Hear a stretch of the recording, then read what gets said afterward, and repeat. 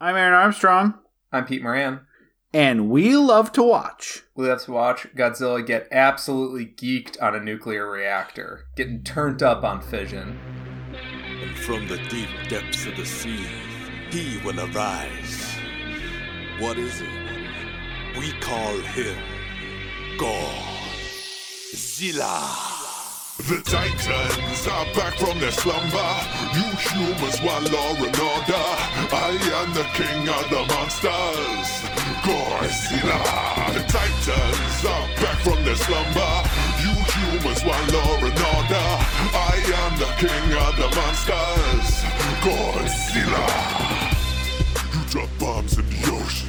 Didn't think about what you had awoken. The detonation like a steroid injection. He gets turned! He gets turned! He gets so pumped when he pulls up that nuclear reactor. Just spews poison everywhere. This is the second movie especially. A lot of spewing. If you like spewing, Peter. If you're gonna spew into this. Spew everywhere all the time. Tokyo Bay. Where we love to watch. We're a movie podcast. We pick a theme. We do movies over the course of the month around that theme. And if we remember, we compare and contrast. Easy to do it this month. It's our fourth annual double summer month. This one, as we've noted very consistently, is the we're taking the solar calendar summer of mid-July to mid-September, but it still counts. And we're doing Godzilla movies. It's our Summer of Godzilla, our Size Does Matter month, which is perfect because this month keeps getting bigger and bigger as we go through it and decide, well, how about one more episode? So this is our fifth episode out of now 10, Peter. We're clocking in at doing 10 episodes. We previously did the original. We did 2 episodes on an assortment of the Showa series. We took a little 60s detour into the X from Outer Space. And now we're arriving in the 80s with the first 2 entries in the Heisei series. And our next episode will be 2 more entries in the Heisei series. I love most Godzilla movies. The Heisei series as a whole is my favorite, has a few of my favorite entries, and I really like some changes that it does between the Showa and the Millennium series as well. It's very much each movie follows the other very closely. They usually have recaps or references. There's a character introduced in Biollante who's then in every movie till Godzilla versus Destroya, and it really I think some of the entries are representative of some changes in the ability to do special effects and some changes to the overall tonal things. That is not to say, Peter, that they are all serious, as you'll find out next week when we do Godzilla versus King Ghidorah. That's very much a return to Showa era silliness in its plots. But I really like this. I'm excited to have you go through these. I think we're picking of the 7, we're picking 4 really good ones. We're doing Return of Godzilla, Godzilla versus Biollante, King Ghidorah, Godzilla versus King Ghidorah, and then we're skipping 3 to get to the end of the series called Godzilla versus Destroya. So, Peter, before we go into a little bit, we're also missing all the other movies that fall into the Heisei era. There's a Gamera series. There's a Mothra series. Yeah, they're not connected. So I didn't know this, Peter, that the Heisei series is actually representative of the Heisei era of Japan. Mm-hmm. That's why they call it that. I didn't know that till this research. So yeah, there is. They bring back a few things. They have 3 Mothra movies that are somewhat related to these movies. Mothra shows up in a movie we're not going to cover, Godzilla versus Mothra. Actually, a pretty good one. I rewatched it for fun. The Gamera one is a whole different deal. The different studio, not Toho. He's really neat. And on and on, such and such. But yeah, there was definitely a reintroduction of some some monster movies or some monster icons rebooted for the 80s and the 90s. So before we get into how our first movie, how it got made, how we got to the separation between Showa and Heisei, you've seen the first two, and really, I really wanted you to see Biollante, and we were worried that there wasn't a good way for you to watch it. I hope the way that you watched it ended up not reducing your enjoyment, because I know, again, you don't have $300. Who wants to spend $300 on a Blu-ray? Any Blu-ray, even a good movie Blu-ray. What were your thoughts of the separation between the two series as we go through here? I really liked that in this, at least these first two, there was an attempt to get back to some of like the grimness of the original movie, but bringing in the sort of playful sci-fi wonderment of some of the later Showa era. Because this is not just because we were stepping into like a new era doesn't mean necessarily that they could be disciplined and sober about this effort, like going forward, right? Like they bring back all the old classics. He's got to punch his way through all the old classics, but there's like a sense of ominous doom in this that I really missed. There's hints of it in moments in the two Mechagodzilla movies. Yes. There's seconds of it in Godzilla Raids Again, but largely the thing that I like here, and it has drawbacks, is that it tries to focus on a small set of characters, and in Return of Godzilla, Biollante gets kind of crazy, tries to focus on a small set of characters, their dramatic stakes, and then really get down to like what Godzilla is doing to the surrounding area. Really focus on like humanity's efforts to like stop him, because he's truly like an existential threat. Because like for so much of the Showa era, they either take it out of Tokyo or they create some sort of blasted heath for Godzilla to like wrestle on. And here it still feels like, you know, like it feels like our real world is getting like upturned. Which I like, just feeling connected. I like feeling the stakes. I'm totally fine with the kiddie like silliness entering in. What I need is to balance that out is some sense that like this is happening in a real world. You know? Yeah. I mean, the Showa era got really, really silly, really kiddie, and you're right. The last two movies, I think, do a good job of combining that a little bit with some stakes and some drama and a little bit better directing and cinematography and some of the other things. But it still is, you know, very much like a guy in a suit. And this, you know, these movies, through all of them, are still guys in a suit. They're still using that suitimation technique. But there is a little bit more gravity and seriousness to it. And that, I don't want that to sound like this turns into all grimdark Godzilla. It is very much not the case, where they take it overly serious. Some of the plots are still convoluted. There's still giant monsters fighting giant monsters. The thing about the Heisei series that I really like is that besides the somewhat, again, I'm not going to say there's continuity between everything in the movies, but they still introduce new characters, and it's not trying to be like a part 1 of 7 or anything like that. The consistency throughout all these, and something I really like, is that Godzilla is never a good guy or a friend to Tokyo or anything like that. They treat him with the idea of he is a most I'm not gonna say most generous, but he's effectively a force of nature, right? He is in some ways created by humanity. He is sometimes a reckoning for humanity. Sometimes he does good in the fact that he is pitted against other forces that could potentially damage Tokyo, but that he himself is never not a threat to Tokyo. And that lends a gravity to at least the, like you said, Peter, maybe not to all the film's plots that eventually have time travel and space aliens and Indiana Jones type figure and things like that, but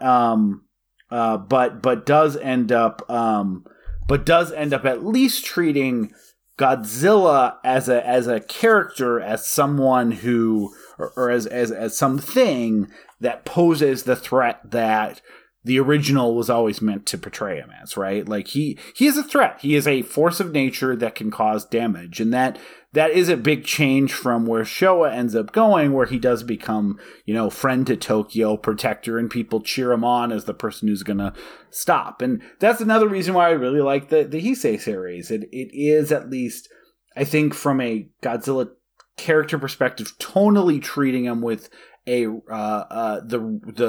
with a reverence that the first couple movies portrayed him as, like a force to be reckoned with. Yeah. I was reading a little bit about the future entries, and I was kind of happy to see him not get turned into a cartoon good guy. There is a sense in the Showa era of clear moral dynamics. Yep. Good and evil.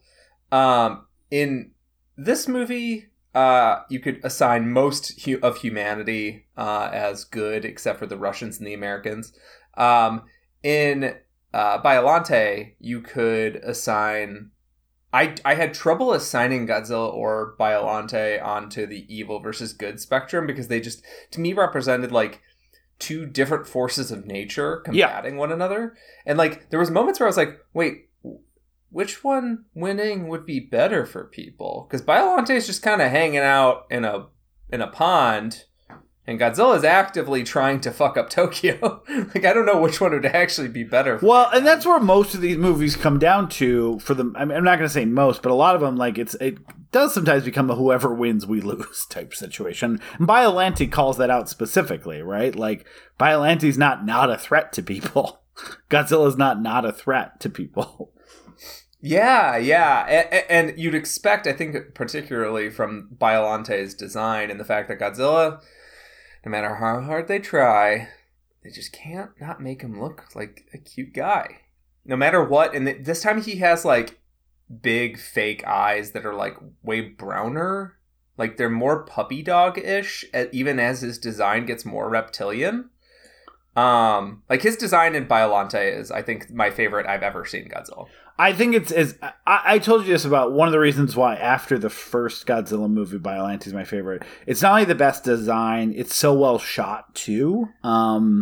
And I also think because it's not two people in a suit rumbling, the monster fights are by far my favorite, as good as they get. You get away from the wrestling, and I'm not saying the wrestling's not good. You get away from the wrestling, and you get more towards something that resembles a fight where two things are trying to destroy each other. Yep. Godzilla gets like fucked up and is like bleeding and has like it's like impaled in parts. And in this one, in Return of Godzilla, like, I get this sort of genuine sense that it's an actual animal, an actual creature, and I feel more animal-like innocence and sympathy for him, and a lot of that is the eyes, those big brown. It reminds me of my dog's eyes, like a little too big, in a good way, like.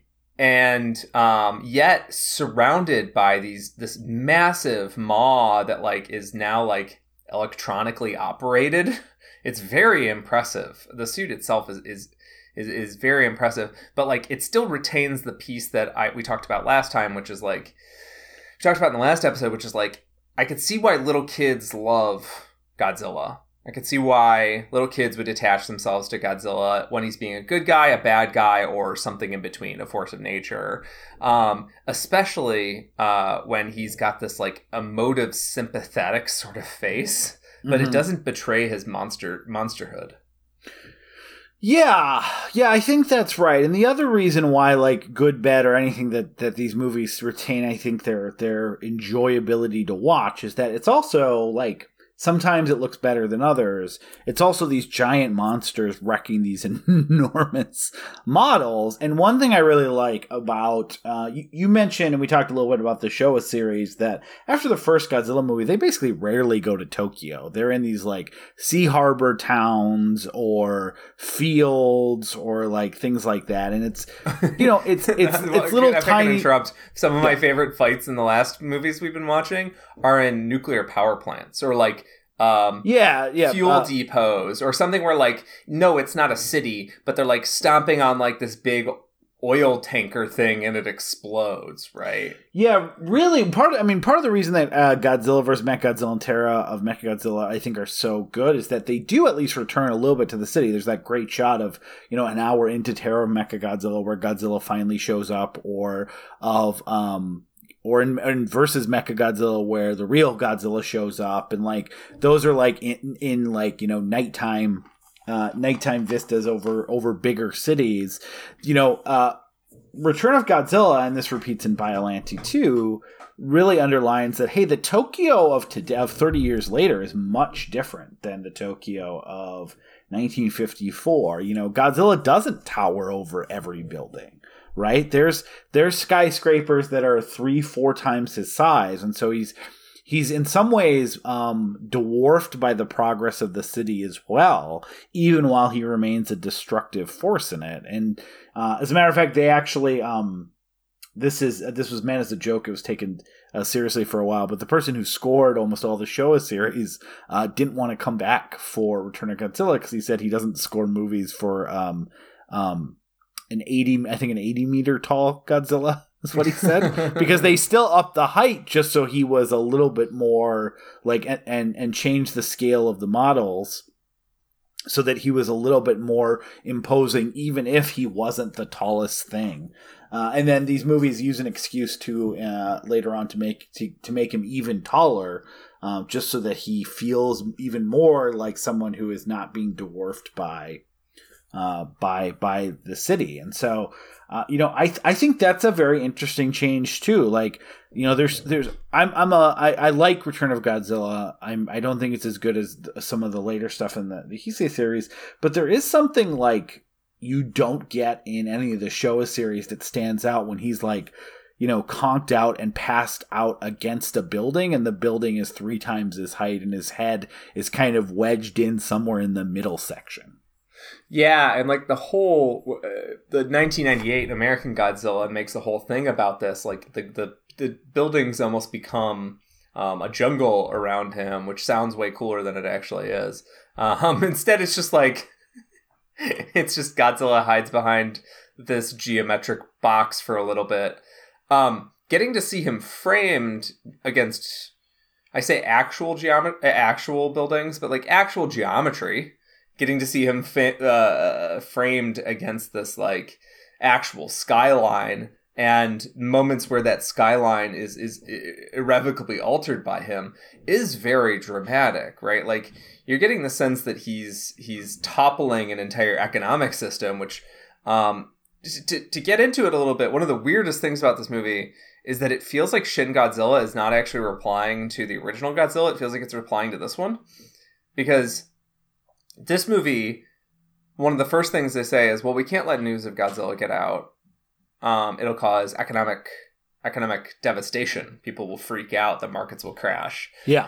And then the prime minister heroically, from that point on, as soon as Godzilla is undeniable, is like, all right, I'm going to be a perfect prime minister. I'm not actually going to make a mistake the rest of the movie. I'm going to argue with people for 2 seconds, and then they'll start agreeing with me. Like, the weirdest thing about the Return of Godzilla and Godzilla vs. Biollante is it has an insane amount of faith in leadership. Yeah. In a way that, like, I don't recognize in American film, and I also don't really recognize in Japanese film. Like, I've seen a ton of 80s Japanese movies. Largely, they're for adult audiences because they're mostly, like, Yakuza and horror movies and stuff. But largely, they treat, like, cops as corrupt and government figures as corrupt, and it's corruption all the way up. It's extremely weird to watch a Japanese movie that's like, yeah, we have to announce the Godzilla news at just the right time so we don't fuck up the economy. And then after that, I'm actually not going to be worried about the economy. I'm going to be worried about human life. Like, yeah, he means it? Yeah, the Heisei series is, most of the authority figures are generally good. This gets a little bit less consistent in the Millennium series. And then, yeah, good. Obviously the it's weird. The Shin Godzilla. Where the Heisei series has a ton of skeptical, most of their skepticism is directed at America specifically. Yes, the Cold War. And that's going to come, like, one of the I love Godzilla versus King Ghidorah. But that's a flashback to World War II, and one of the accusations against that movie was that it was Japanese nationalistic propaganda, which we'll talk about more next week, because they absolutely portray. I mean, I think this is generally fine, to be honest. I mean, we did do horrible war crimes to them, so I think them portraying American forces as assholes and don't care about human life is not. It's not something to get up in arms about. But yeah, I mean, there's a lot of ire for the United States. So a lot of times when you see the Japanese leaders communicating with the United States leaders are wrong about everything, or they have not so great interests at heart. Yeah, I mean, this was the 80s were a time of economic swelling pride in Japanese people. So it makes sense that these two movies would seem a little, what's the term? A little optimistic. It makes sense because we're so used to, particularly, 90s Japanese movies, early 2000s Japanese movies are so touched by sort of changing cultural norms, and the 2000 movies are touched by the depression that Japan had. They had this big boom and bust. I can't actually speak to because I'm not an expert there. This is not a fuck Nakasone month. I've already had my fuck Reagan month. Yeah. I don't have anything on Nakasone, unfortunately, but I do know that as a PM, he was very nationalistic in terms of trying to instill a pride in Japan. After decades of Japanese culture being about sort of defeatism, and people thinking there was some sense of social degradation, that people they would always blame it on the youth, but some sort of sense of social degradation. And it makes sense that in the 80s that people would actually buy this, that people would be like, maybe, the right people in the right seats could take care of us in a situation like this. What is weirder is in Biollante, how much faith they have, extreme faith they have in the military. Because the military leader is a hot 30-year-old, maybe 25-year-old, incredibly competent commander who makes zero mistakes from the moment he walks on frame. His hair is perfect. His decision making is perfect. There's just when you watch these movies, I'm so used to the military being, military-y, them being just bullheaded and charging forward. I'm used to the government being cowardly and worried about their elections. I'm used to it being the work of a small group of scientists, a small group of teenagers, a small group of outsiders who take over. And that's even true in the Showa era, right? It's usually more corporations a little bit, I think. Gaigen is about corporations being evil and the teen rebels being the heroes, right? Very 60s counterculture. You'll laugh a little bit on I'm interested to see what you think of the movies next week, but King Ghidorah, the enemies are essentially time travelers who go back in time to destroy Japan, because in the future Japan is so successful that no one can bring them down. Okay. And also it's so successful. One of the they're so successful. They bought Africa. They bought Australia. Oh, gross. They bought them, but that is I don't know enough about Japanese culture to really speak on that. I don't know if it's a translation. The idea is that there's a Japanese empire that no nation can stand, so that the world government has tried to go back in time 200 years to bring down Japan while they still can. Yeah, I'm not an expert on Japanese culture, Japanese politics in any way, but Japanese nationalism is a very dangerous thread throughout their quote unquote liberal party. Very, very complicated, sort of how the Irish Republican Army are actually a socialist group.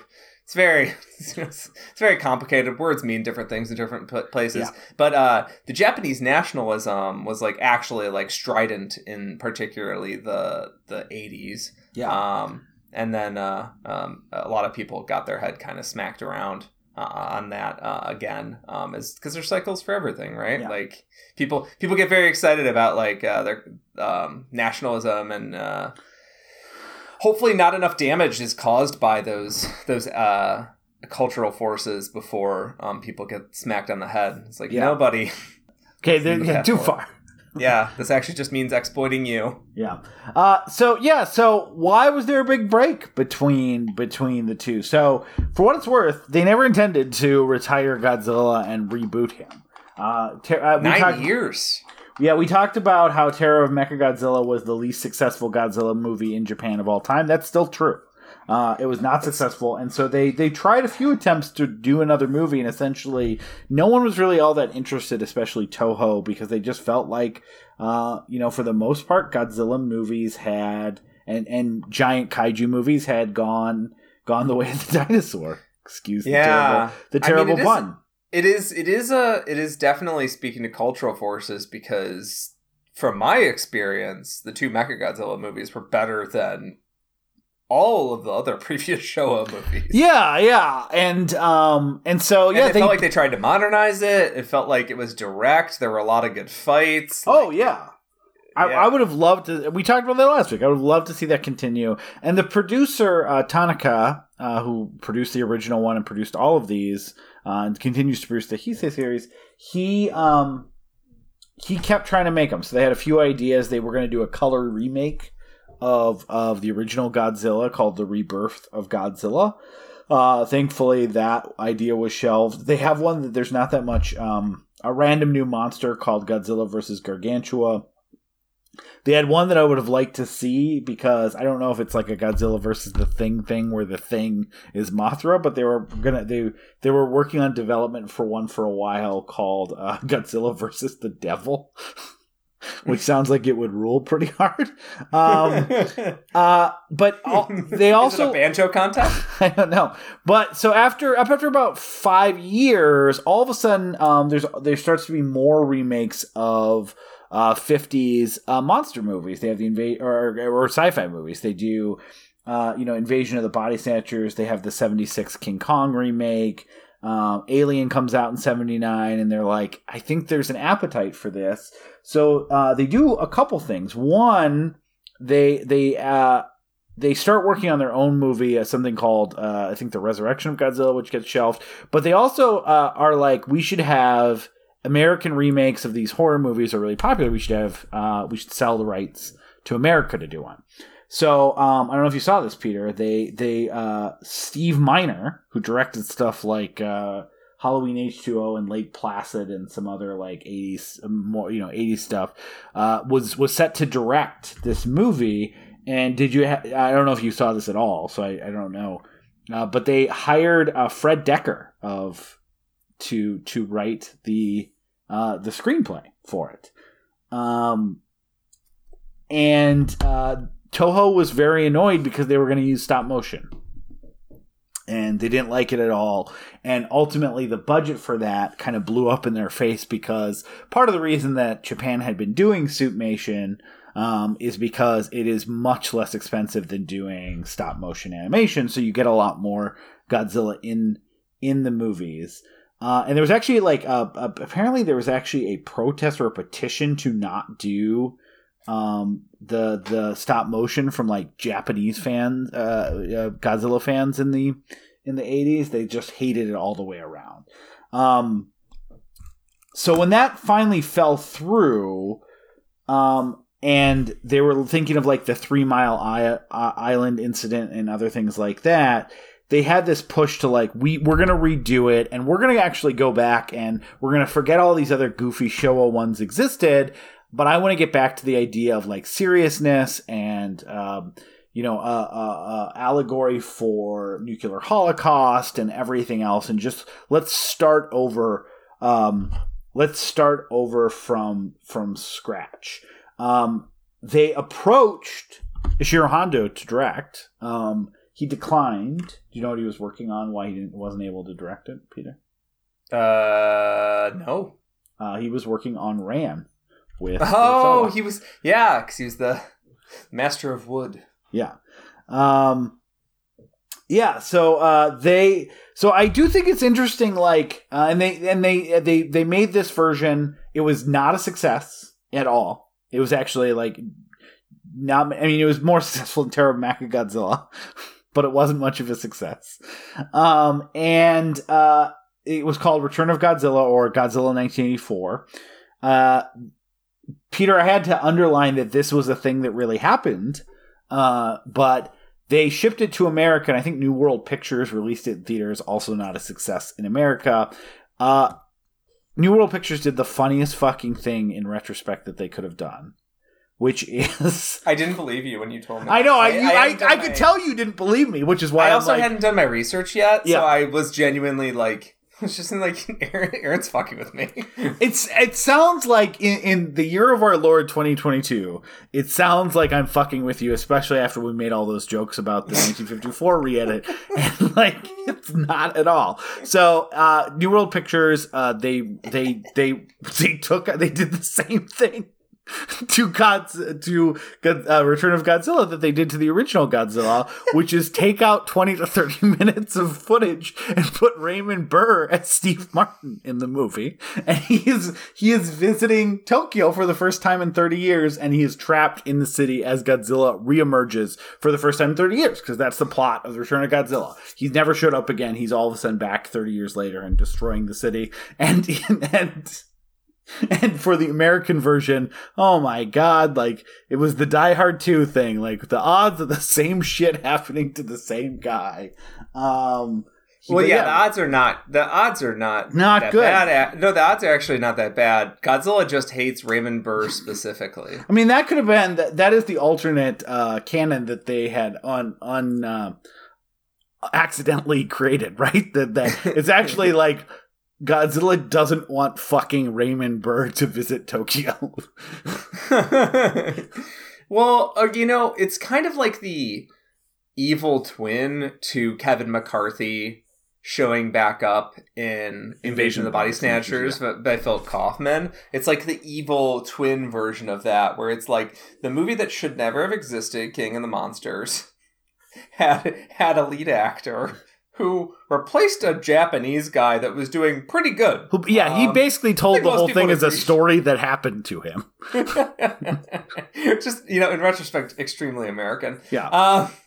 And then the fact that he comes back 30 years later, it is like an evil twin version of the Invasion of the Body Snatchers thing with Kevin McCarthy, where he just like shows up and bangs on the hood for a minute. Well, which is like an amazing cameo in Invasion. Yeah, I cannot I gave the old college try to 20 or 30 minutes of King of the Monsters, and I was like, you know what? Like, maybe I could watch a version of this movie that's just streamlined, it's dubbed, and it has, like, I can watch all the fights again. Maybe I can, take the photography in again. Maybe the new score is rad.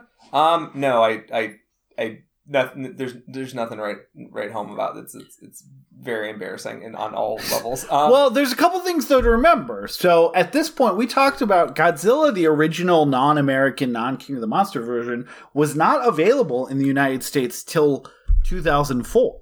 So if you had seen Godzilla at all in the 30 years, or I guess less time, because it came out in 1956, the King of the Monsters version, you had never seen that version. Raymond Burr was a huge part of your original Godzilla experience. So in some ways, there is a little bit of sense that occurs in thinking, well, like, Raymond Burr was the central figure to the American audience of Godzilla movies. Why don't we bring him back for our sequel that reboots everything? Like, there is even though it sounds like a joke, in today, at the time, it does make a little bit of sense. He was the star of the original, and this is the sequel to the original. And where it gets really fucking nuts, Peter, is that they actually decided that Godzilla was so, antiquated that they were going to turn it into a comedy.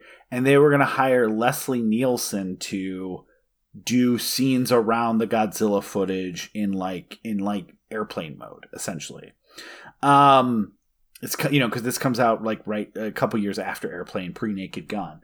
And it was Raymond Burr, who did feel very passionately about the original's anti-nuclear weapon message, that was very incensed about this, and the idea that turning Godzilla into a joke when he was this metaphor that was still relevant for the 80s was going to be a huge problem. And he basically said that if you do that, I won't be in the movie. And that made the producers go and scrap their idea to make it a comedy and instead just insert Raymond Burr for 20 minutes looking out the window of his hotel being like, oh shit, oh no, Godzilla. So there was a level of craven just cynicism that they were operating at. Yeah. And then I was like, that is pretty funny. And then they went to a new lower tier of craven cynicism, which is re-edit a Suitmation practical effects 80s monster movie into a comedy because they think Americans will laugh at it. And it's somehow, at one level, it's very funny to me. You take it one level deeper, and all of a sudden it's grimly depressing to me. Especially given nobody that's online right now needs to hear me complain about the special effects in MCU movies. But the fact that we had an era where they were willing to laugh at people willing to actually create scale models and blow them up with actual little special effects and explosions, and take the time to even in the crappiest Godzilla movie, take the time to at least have one sequence where a delicately constructed model is just torn apart piece by piece. And that we live in an era now where very often practical effects are oh, that's just corny. That's just corny. Yeah. But people just accept the worst, most bland CGI that ages like fucking milk in front of them. I mean, I went through that. I don't want to open up this giant can of CGI words, but I went through that where it's oh my god, Godzilla movies. yeah, where you end up going man, CGI looks so much more real. It's because we all saw Jurassic Park and we're like, this looks so much better than whatever the practical, even though it was a lot of practical effects, but you're remembering 20 million miles to Earth and this looks amazing. And so you start thinking computer effects are the way to go. All this other shit looks like shit, and then, you go 10 years later in my childhood and to adulthood and I'm like, man, all this CGI looks like garbage.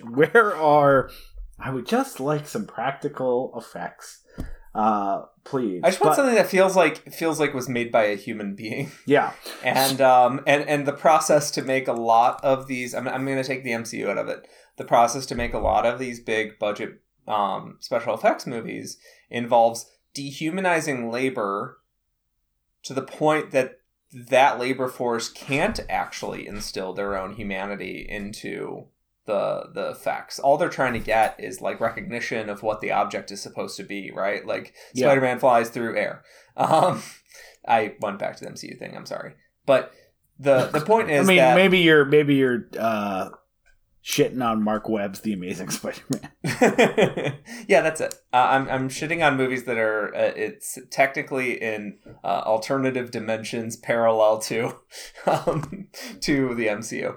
But my point is this: the idea of making a big joke out of these movies, even as someone who's not a diehard like you or Zach or some of the other folks that we're going to talk to, we have no more guests this month. We have no more guests? No. Just you and Zach. Hypothetically, though, I'm assuming if we brought on guests passionate about Godzilla movie, they would agree with your point. Go ahead. Do we still have Glorbs' number? Can we get Glorbs on? I think he disappeared from the face of the earth. I know. He was such a good dude. He was such a great guest. We were so lucky to have gotten to spend Glorbs, if you're listening to this, which you're probably not. Yeah. Message us. If you're listening to this, we would love to talk to you. Yeah, we still have we still have 5 more episodes. Please message before we record all of them. But yes, so the point if you're anyone else though, you leave us alone. We're private people recording a private podcast out in the woods. Yeah. But he just came to mind immediately. I was like, wasn't he super into these? He was super into Godzilla. Yeah, we only got him for 1 episode. Yeah. Okay. So my point is that there's something quaintly cynical about re-editing a Godzilla movie into being an American thing. The idea of spitting in the face of suitmation and practical effects in the year of our Lord, in the goddamn 1980s, like the era when practical effects finally hit this sort of point where money was flowing in, big budget filmmaking was taking off, and then we got genuinely like some of the greatest films of all time, the greatest horror films of all time, where like we may never have the sort of budgets for practical special effects in our lifetimes again that created movies like the Blob remake or John Carpenter's The Thing. Like we may never get that sort of money behind practical effects ever again. And to laugh at that and make a joke out of it and make it into like try and make it into an airplane movie has so incensed me that I needed to derail this fucking podcast for like 10 minutes. Yeah. Well, sorry. What's fun? No, it is a bizarre. It's kind of like I think we probably talked about for Star Trek 4, Peter, when we did it, that the whole point of that movie was they were going to get Eddie Murphy to be in it, and it was going to become a joke when they went back in time to the 80s, and then they scrapped it at the last minute because a lot of the Star Trek actors were like, I think that's going to overshadow the Star Trek part of it if Eddie Murphy is joking about all of the Star Trek stuff. Like, why would you make... Who's that movie for? Exactly. But, so what's funny, though... This is the first time, Peter, we're about to talk about the movie Return of Godzilla, which is the unedited Japanese original. That didn't come out till 2015. So we talk about that you couldn't see the original Godzilla in its like original incarnation in the United States until 2004. You couldn't see the original Return of Godzilla released in the United States until 2015. This was the first time I'd ever saw it, and I hadn't seen Godzilla in 1985 since I was maybe in junior high or high school, because I think I only watched it once. I didn't really care for it all that much. It's okay in what it was trying to do, but like I also felt it was a little boring. And I would have tortured myself in the same way I did with King of Monsters and rewatched that one along with this, because I think there's something at least somewhat interesting about comparing the two, because I'm comparing this movie to a 25-year-old memory of me watching the American edit and remembering Raymond Burr looking out a window like on a seat. He never left that seat as far as I can remember, and asking various Japanese characters to go do other things, and then they would run out and I think just be in the movie or something like that. But he's like, the Olympics ads told me I could walk into any restaurant and say omakase. Yeah. But, is this true? But he but that version is gone. Like, no one has ever released it. The Blu-ray doesn't have it as a special feature. The last time I can tell it was released on DVD was like one set in 2002. So yeah, I could buy it, but it's effectively out of print. But they really while King of the Monsters is actually still relatively available, not only as like a Criterion special feature, but like you can go on Apple or Amazon or Vudu and just rent or buy the King of the Monsters version. The American version that was the only version you could watch for 30 years is effectively scrubbed off the face of the earth now. I'm starting to think I got into Godzilla at almost the perfect time. I mean, yeah, the Heisei era is a little sticky, but like Showa, my access is unreal. Yeah. And that was only a couple years ago too, right? That I think that set came out 3 years ago. They're making new American movies, which I like. Pardon me. Spoiler. I like at least some of them. I haven't seen all of them yet. You've only seen one. Yeah, I've also seen Skull Island, I guess. Oh, okay. So one that's, I guess, would become part of the overall series. But I like those movies. But the fact that I have the new stuff and the old stuff in easy access is pretty terrific. And the fact that like I had to watch Biollante on an archive.org link was better than not seeing Biollante. It was the quality was like DVD quality. I didn't have to sit through ads.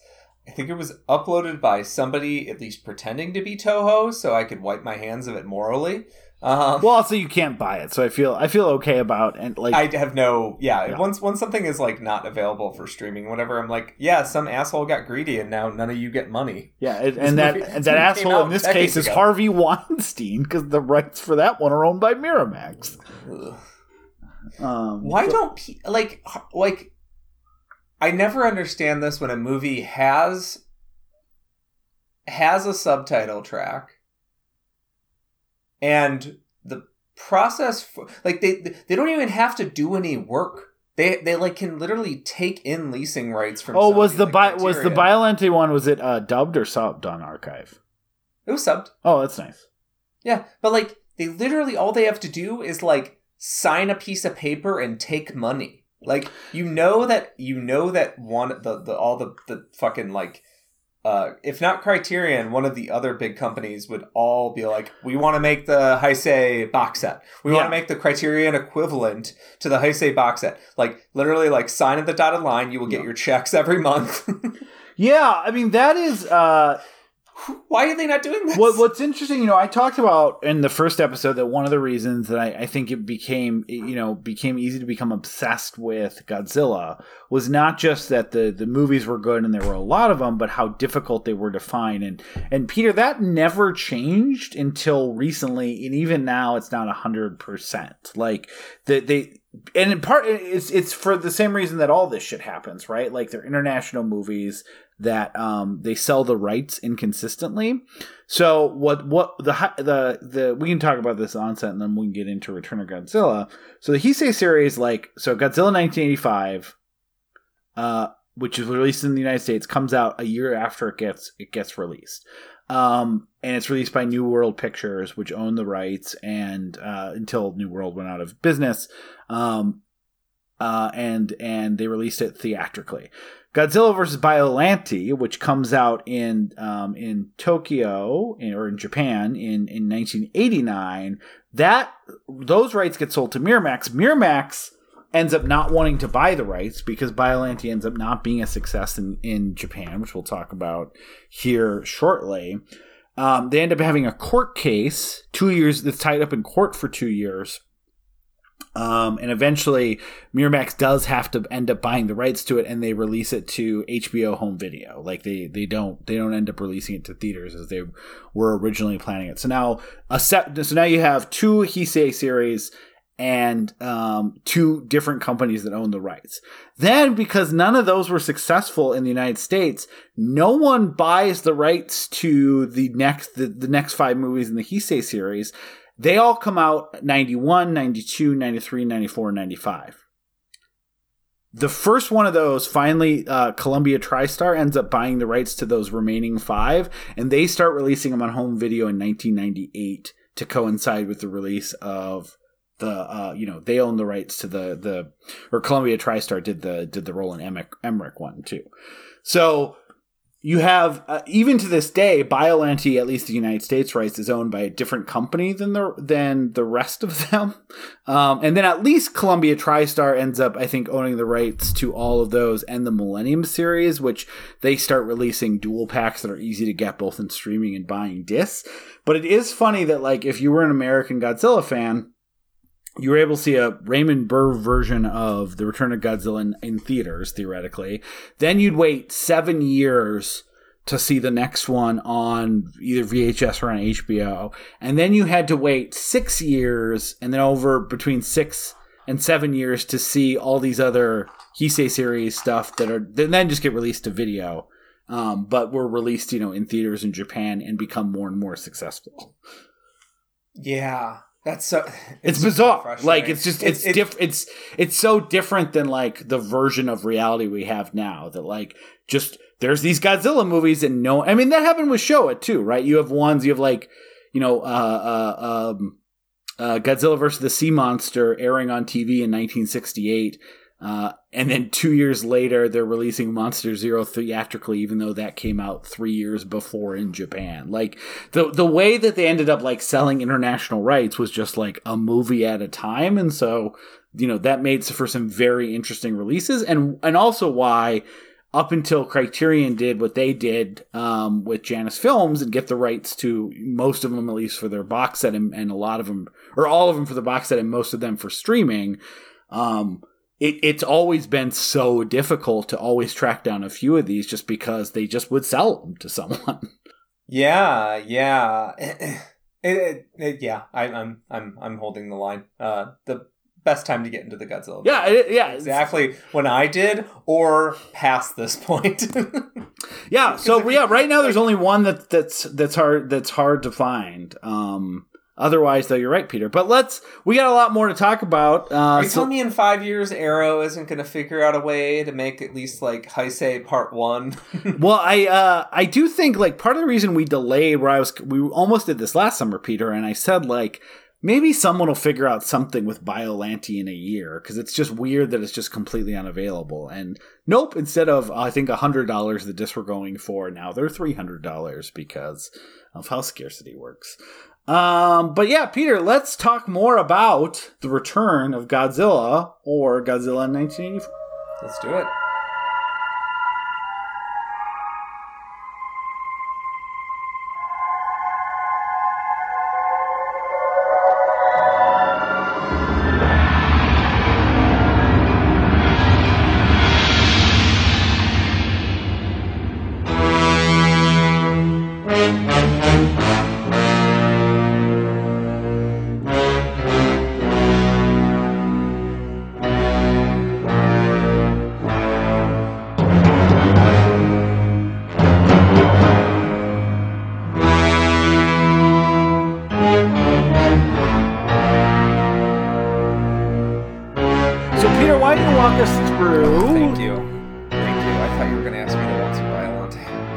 So convoluted. I walk through it and I love it to death, but like this will be the least shocking thing that you'll hear, and I'll just say it now that the director of Godzilla vs. Biollante was not all that interested in directing a Godzilla movie, but what he had always wanted to direct was a James Bond movie. He did make a like really hot Arab assassin. Oh yeah, like a fucking cool dude. He drives that sick whatever knockoff DeLorean, and he's got like an SVD, and he's got slicked back hair and sunglasses. He directs Godzilla versus King Ghidorah, and he throws in a Terminator. as you do want to do. Yeah. So walk us through the return of Godzilla. So this movie takes place back. Actually in a. Would you say Godzilla's back? I would say he is returning and no more. Godzilla emerges from the Pacific. I'm thinking I'm back. Yeah. I'm back. It's not, no one can do a Godzilla roar, so I'm not. Last time I'm going to try to do that. Well, I'm thinking I'm back. Yeah, he's like a Scrappy Doo figure. Well, technically, it's good to get this out of the way now. This is a direct sequel to the original Godzilla. Yes. They very much recognize that this is 30 years after the events of the original Godzilla attacks. He has never emerged since then. None of the other Toho movies matter. Also worth noting, they clarify this in a later movie in this series that is very connected. This is not the same Godzilla. Yes. This is I saw this when I was digging in a little bit. And the fact that they just had another Godzilla is the easiest option. Yeah. Right? Like we saw Godzilla get turned into a skeleton through the oxygen destroyer. They're not trying to be like, that was a dream. This is a different one. We're gonna find out this Godzilla's origin, which is separate than the origin they talk about in in the cavity through the earth comes out for food. It's actually not where this Godzilla comes from. Yeah, it made me look like a real fucking clown in front of my wife, who was like, so how did Godzilla become born? And I'm talking about cracks and surfaces of the earth, and that there was like a subculture down below. Well, you haven't seen the one that makes you look like a fool, stuff. so don't let her see King Kong vs. Ghidorah, where you meet. They go back in time to the pre-Godzilla Godzilla.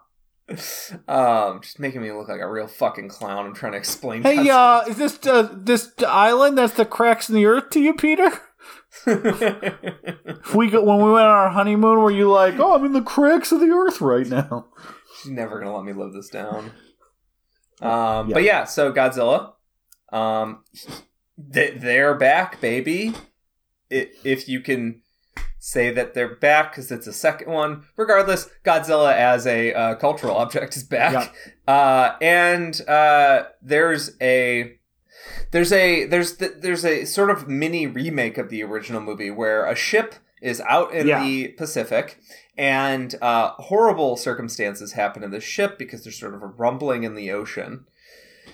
And then a reporter stumbles upon the ship, goes on board, and this is like actually kind of like fun, scary, like kooky, scary. It's like it reminds me a little of the Cloverfield bug things. Yes, 100%, dude. Yep. 100%. I actually wrote that in my notes. The Cloverfield blood parasites. Yep. That when they bite you explode into blood mist. Yep. It's pretty rad. Cloverfield's good. There's these little, we considered including it, but I would rather get more mainline Zillas in. Yeah, I think maybe doing a found footage month would be fun too. So. Yeah, absolutely. But these little crustacean barnacles, they look a lot like horseshoe crabs. Yeah. And about as horrifying as a horseshoe crab, called a sea louse. Yeah. Sort of chest-sized big monsters are eating away at the crew. The crew has been affected by the sea louse, but the ship has stopped because of a run-in with our old friend Godzilla. Yeah. This reporter, and there's no easy way to say this that doesn't sound racist. The reporter and the guy that he rescues are very similarly handsome. It's like two Hemsworths are like if Liam saved Chris. I don't think saying two people in a movie are handsome is racist. There's saying shots like where they have. Yeah, go ahead. There's shots where they have very similar haircuts. They have similar, like, striking handsome guy jawlines. Like, it's just the fact that they're both Japanese. Just needed to say that when I say this later, that sometimes I confuse these two characters. And then I was like, why is he kissing his sister? Oh. Anyways, so the reporter helps save this member of the crew. This member of the crew is doing sort of like moonlighting on this vessel for extra cash to help put his sister through college. Back on the mainland, we sort of get involved in this family dynamic, and the people that you really need to know are the reporter is in love with this guy's the survivor. Yeah. The survivor's sister, and the survivor is going off on his own adventures. The reporter's going on their own adventures, kind of trying to get, like, I don't even know, like, they're trying to get around the Godzilla situation. They're survivors. Yeah, they're trying to. This is not like the sequel where they're actually trying to stop Godzilla, right? Yeah, it's more about, like, they feel like that the state. There's a funny line that, like, what do they say? They basically are like, you're aligning with state secrets over your brother.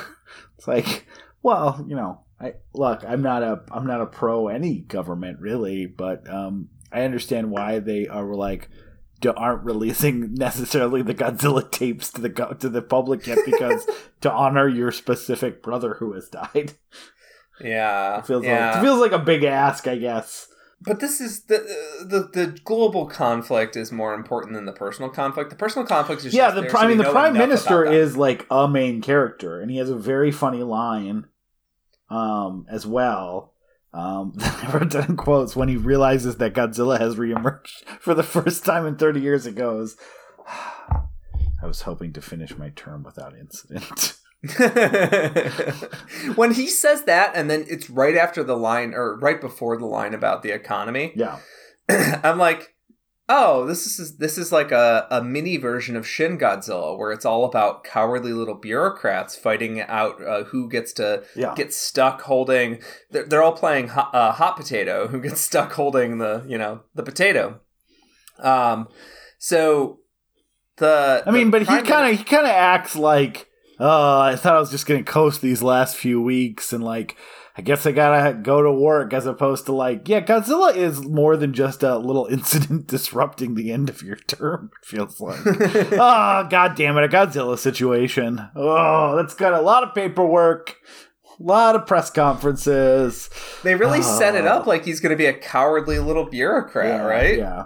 But then they make a solid dude. Well, he's a solid dude, and they make America. I mean, that's a little bit of a flash forward to the movie, but they really make the biggest threat in this movie not necessarily Godzilla at some point, which is actually the thing I love most about it, because they knock out Godzilla pretty quickly.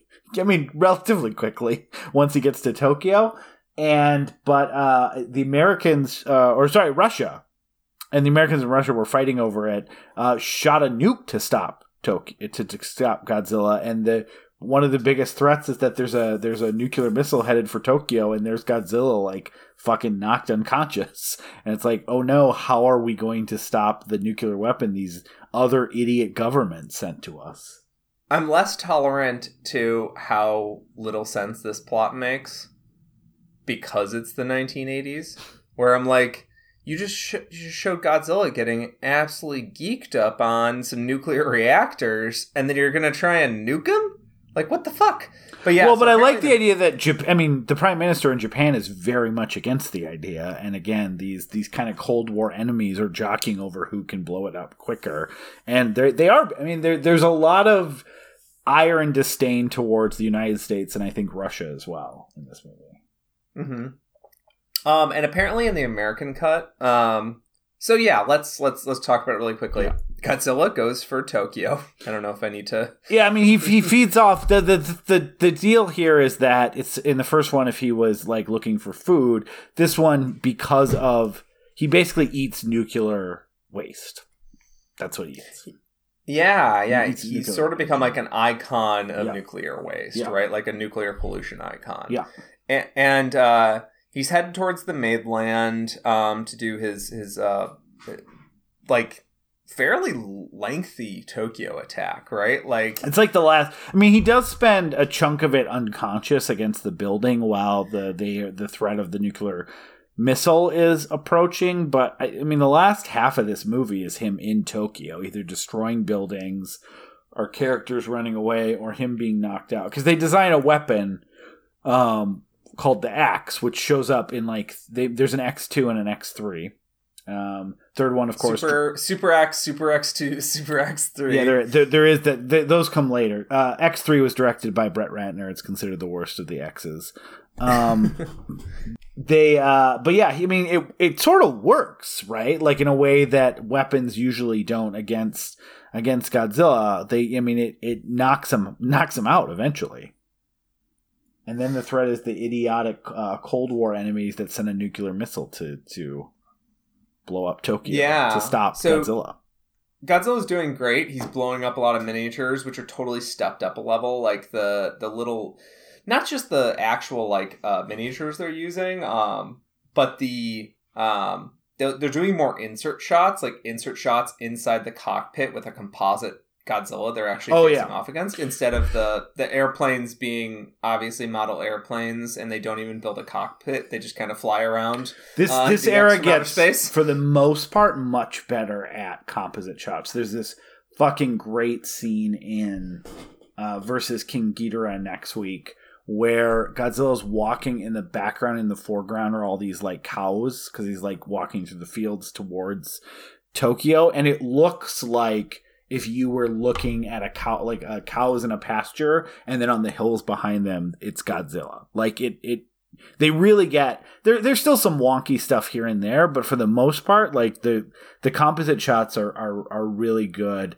and that's especially true when they do night photography, which we're going to talk a lot about the Heisei series.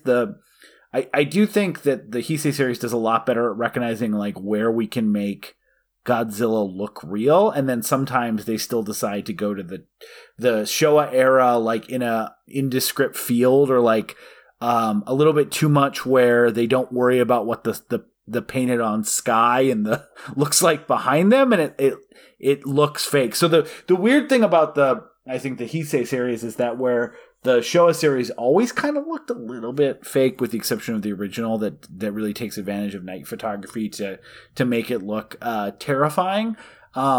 It can literally go from this looks amazing and as good as I've ever seen Godzilla stuff to this looks like Showa era shitty field miniatures and a painted on gray sky. Yeah, like there's incredible work just in this movie and in Biollante. Oh yeah, they're two of the best.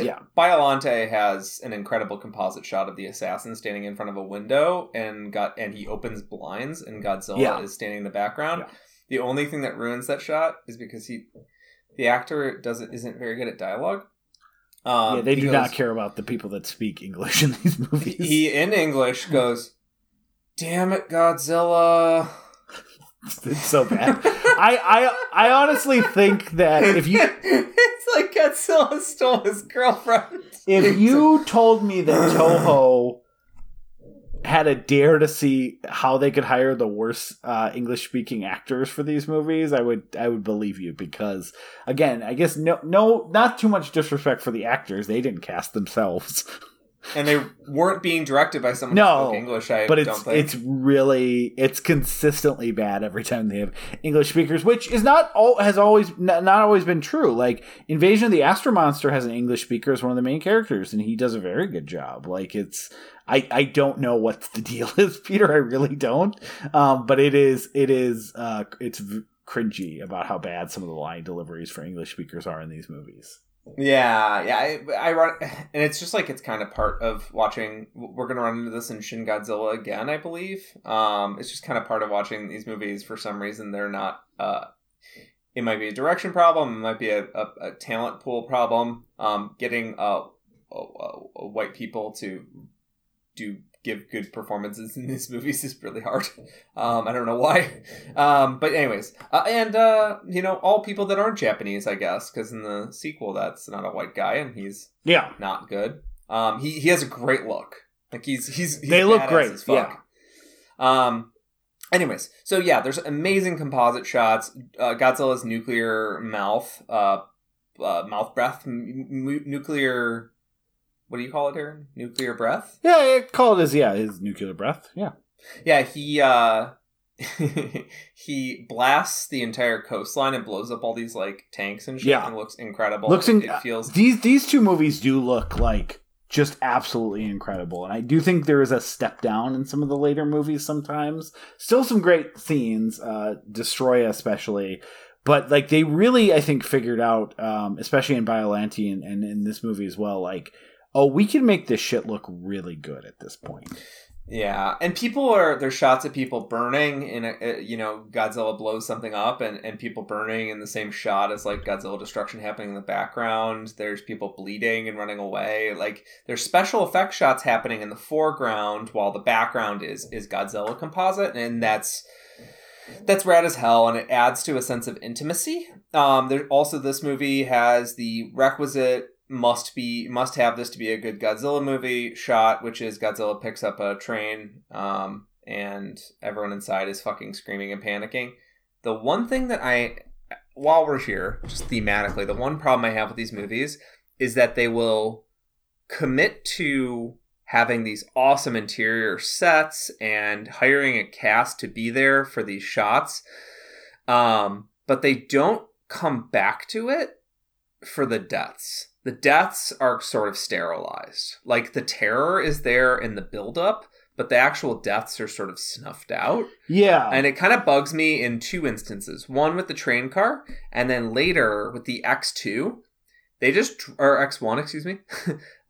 they just kind of drop a building on the X1, and then it just kind of, it's literally, there's like 7 people in there who have been fighting Godzilla for like 40 minutes. Like, we've been following them. Like, essentially, the X1 becomes the military and is shooting these cadmium rounds at Godzilla that actually really fuck him up. It's kind of jarring, because, like, wait, you have weapons that can actually mess up Godzilla? Like, so far, nothing has worked, right? You always have to do some weird trick by, like, burying him in a volcano or in a glacier, or making him fight King Ghidorah until he realizes he's too sleepy to fight you. Like, you always have to do something to make Godzilla go away that isn't conventional weapons. And cadmium rounds are not conventional weapons, but, like, the X1 is doing great, and then Godzilla drops a building on it, which is awesome, but it's missing insert shots that of the actual, like, people in the ship being like, oh shit, like, we're having a building dropped on us. Yeah, it does lack. No, there's no movie in the series. Maybe I guess some of the, like, I forget if Shin Godzilla, I think, has a little bit of this, and definitely I think Godzilla 2014 has some of this. As well as King of the... 2014 has a lot of it, actually, and that actually leads into a lot of the stuff for King of the 2019 King of the Monsters. But, like, there's a seriousness of the death that's occurring. There's a lot more focus on that there's a real toll, but there's not really a scene like there was in the original Godzilla of, like, people wrapped up in, in a makeshift hospital. Yeah, like with parent or children screaming for where their parents are and stuff like that. Like, it's not quite going into full on, like, it's a little bit dark and it's a little gloomier, but it's not going into the full on, like, post nuclear Holocaust, like, iconography. Yeah.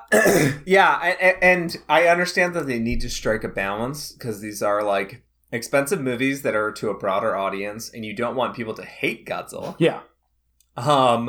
But it's just so tough, because, like you said in a previous episode, like, the original Godzilla, the first Godzilla, is the best Godzilla movie. Yeah. And to me, that's it, because, like, the first Godzilla movie is willing to recognize the dichotomy between how rad it is to see a city getting torn apart and how horrifying it is to see a city getting torn apart, and that we get both halves of this sort of spectacle soup. And I feel like we as an audience, you deserve both halves of the spectacle soup. Like, I don't want people's lives to be turned into zeros and ones, right? I want people's lives to be turned into, like, sacrifices and people's lives having when Godzilla stomps around Tokyo, I want it to have an effect on human beings, because I'm a human being and I find that relatable. Yeah. As opposed to Godzilla knocks over a building and building is crumbles. I have a little bit of a problem. I think the movie is kind of a divided beast in that way, where I think you're right. There's an ominous, slow build that feels so good. Like, I love the first 40 minutes of this movie. Like, I was like, 5 stars, this movie's amazing. Like, the slow build, they're really focused on character building. They'll never get the original sort of, like, love triangle plus the Professor Father in the original movie, but, like, they're trying to do something like that where they actually, like, we care about enough people in this mix that we don't want to see a building fall on them. And there's this ominous slow build up, and then they introduce all these new military toys and all these highly competent government and military officials to pilot these military toys, and like, we know exactly who to root for. Like, I'm kind of alienated from the apocalypse, I think. Yeah, well, and I think, like, we have the apocalypse right in front of us, but I'm a little bit alienated from it in a way that, like, I can't feel scared or a sense of heightened. Like, yeah, and awe. some of that is that I am torn by the back half too, because, like, I think one of the things that they were going for was this idea of, there's the technology in the Showa era doesn't do shit ever, right? Like, he steps on tanks. it's always some other monster that needs to fight. And at some point, obviously, they don't want to stop Godzilla because Godzilla is their weapon against the monsters destroying Tokyo. But I do like the alienation and the coldness of like, you know, Tokyo's so empty and dark at a certain point because they've evacuated. We get to see a lot of those scenes of people running away and screaming. It's really well done. And, but like, Godzilla is, as I mentioned, he's dwarfed by the buildings. He's getting fucked up by the Super X. Mm-hmm. And like, it does feel like Godzilla is almost not a match for, like he was an imposing and destructive force that was unstoppable in the 50s because he was built by the most, powerful destructive force that existed in the 50s.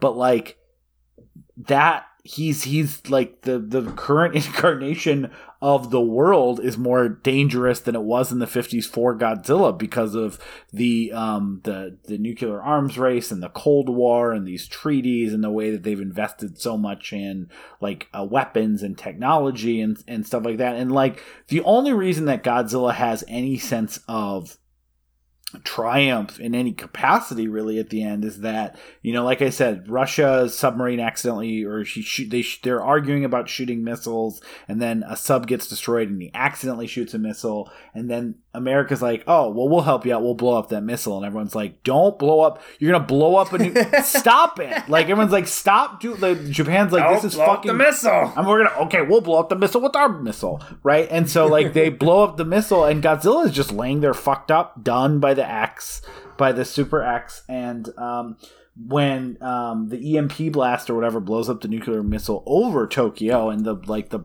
nuclear fallout stuff, you know, rains down, that's when Godzilla gets supercharged and has power. It's like, once again, they are their own destruction. Like they have injected in a way Godzilla with the power of the 80s era nuclear age, and then he destroys, you know, drops a fucking building on the Super X and generally, you know, emerges not triumphant because they still have to march him off to a volcano for his crimes or whatever. But like, you know, there is a sense of like, he's not a match for the 80s level of nuclear arsenal and weaponry until he gets injected with that through the explosion of a weapon because of two idiotic superpowers who can only see this thing and go, we gotta blow it up.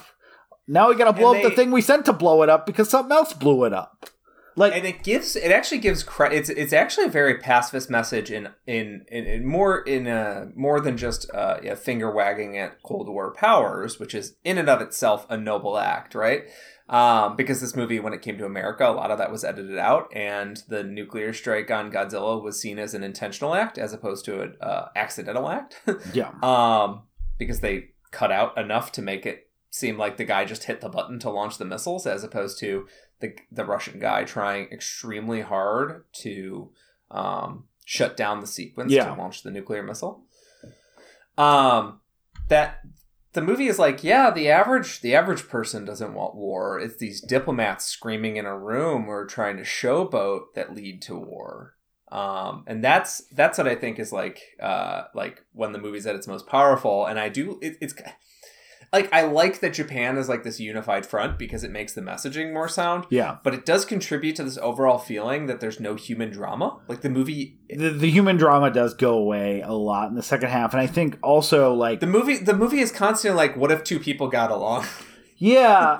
I think that's why, like, I gave this one 3.5 stars, like, if we're going that, like, it's definitely better than my memory of the Raymond Burr version, but, like, it also is just, like, and again, you know, the director of this movie has made no other movies that I've seen. He never ends up doing another Godzilla movie either, and I think it's just missing, like, something that is...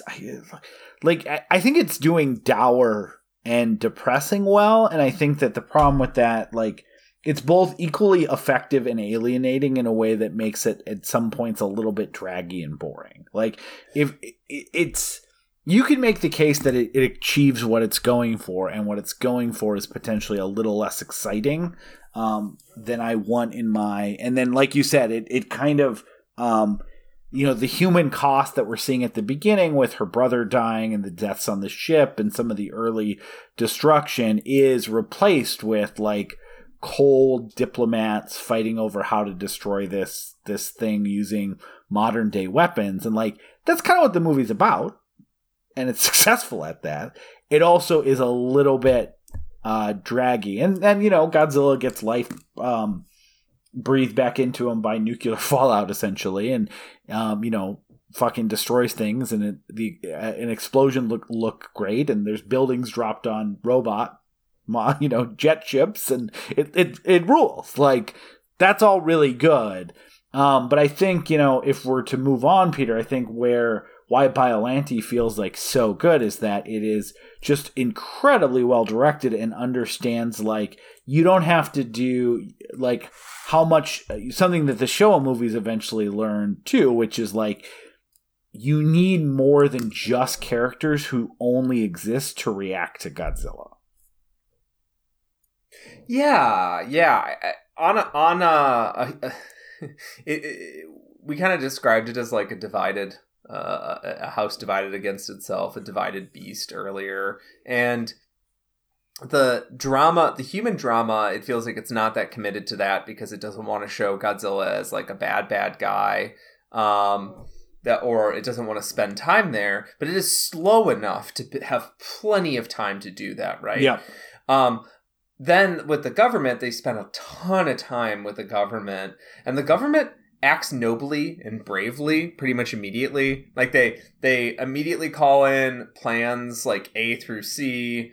They pull up the evacuation immediately. The movie actually, I don't think Biollante does this. The movie treats like the common people as like ravenous animals. Like people start panicking and rushing through the streets. Oh no, they have that. Like actually, like these first three especially just have some amazing like people fleeing their home shots. It's just I just have a lot of, I don't have the Japanese political history to put a point on this, but I do have a lot of weariness to I don't have like exactly the political history for this, but like, well, the government tried really hard and all of you panicked and that's why you didn't get out of the city on time. Oh yeah, there is a little bit of that, yeah. It's very paternalistic, right? And the fact that the Super X does work. The Super X's cadmium rounds do knock Godzilla on his ass, and it's very funny that when the sequel comes back, they just have a new way to knock Godzilla on his ass that, like, totally works. Yeah. But they're like, no, we don't need the cadmium rounds. Those were associated with disaster last time. Yeah.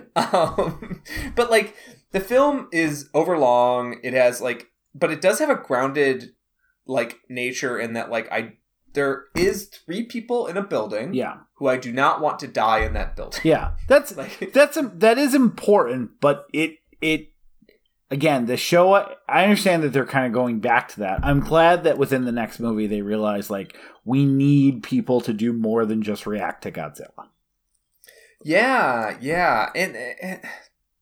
And that's the tough dichotomy, right? Is because like the Super X feels like a relic of the Showa late era where it's like all about these like sci-fi toys, like these big government toys. It feels like it's trying to sell toys to kids. Like the Super X as a device also it just looks like a metal slug, which is a square boss. Yeah, it's just this like big bulky like kind of like fat tick thing. It totally feels like they were trying to sell it to kids. And your Super X can drop out troops through the back. The Super X dropped the missiles. Oh no, Godzilla! I can see the toy commercials now. As soon as the Super X showed up, I was like, "Oh, they're going to try and sell this, aren't they?" Didn't do. They probably didn't research on that for what it's worth. Yeah. I didn't do any research on that front, but it just has that sort of itch. And the point is not so much was this blithe capitalism as. Does the movie have a sense of wonder clashing against its this is the 80s, this is modern, this is a modern struggle against in a modern Japan. Like that's the dichotomy of the movie is like sort of sci-fi we can get it done if we work together, paired up against Isn't it horrifying when people walk out of a building on fire because Godzilla lit everybody in the building on fire? Yeah, did you know that's not great? I think that's right. And I think, I can understand why, if we're to kind of pivot to Biollante here, you can understand why audiences were kind of like, oh, okay. Like, this is not, I think, really the type of movie that makes you go, Godzilla is back, and it was worth it. It is a great entry. It's definitely an interesting one transposed with all the Showa ones, right? Because it's just Godzilla. He's back as a terrifying monster. It kind of wipes the slate clean for the most part, besides the original. But it didn't really do that well in Japan, and so it likely would have gone in a longer pause. They weren't planning to make another one until the producer of these saw Little Shop of Horrors, Peter. Huge success. And did you? I could pick up on that. Yeah, I mean that's a direct thing, but like, because some of the other monsters, they made, remember, a sequel to the Jeff Bridges King Kong movie. I think it was King Kong Lives, I want to say, and that wasn't successful. And so, like, they were kind of like, well, this didn't really work out. But Little Shop of Horrors was very successful in Japan. And they're like, let's do that. So they got the budget to make another one. Again, we're talking still 5 years later. This is not the let's rush them out that's going to come after versus King Ghidorah. They decided to make another one. They hire, they hire a new director. His name's Kazuki Omari. And as I mentioned, he had no interest in making a Godzilla movie, but did have a lot of interest in making a James Bond movie.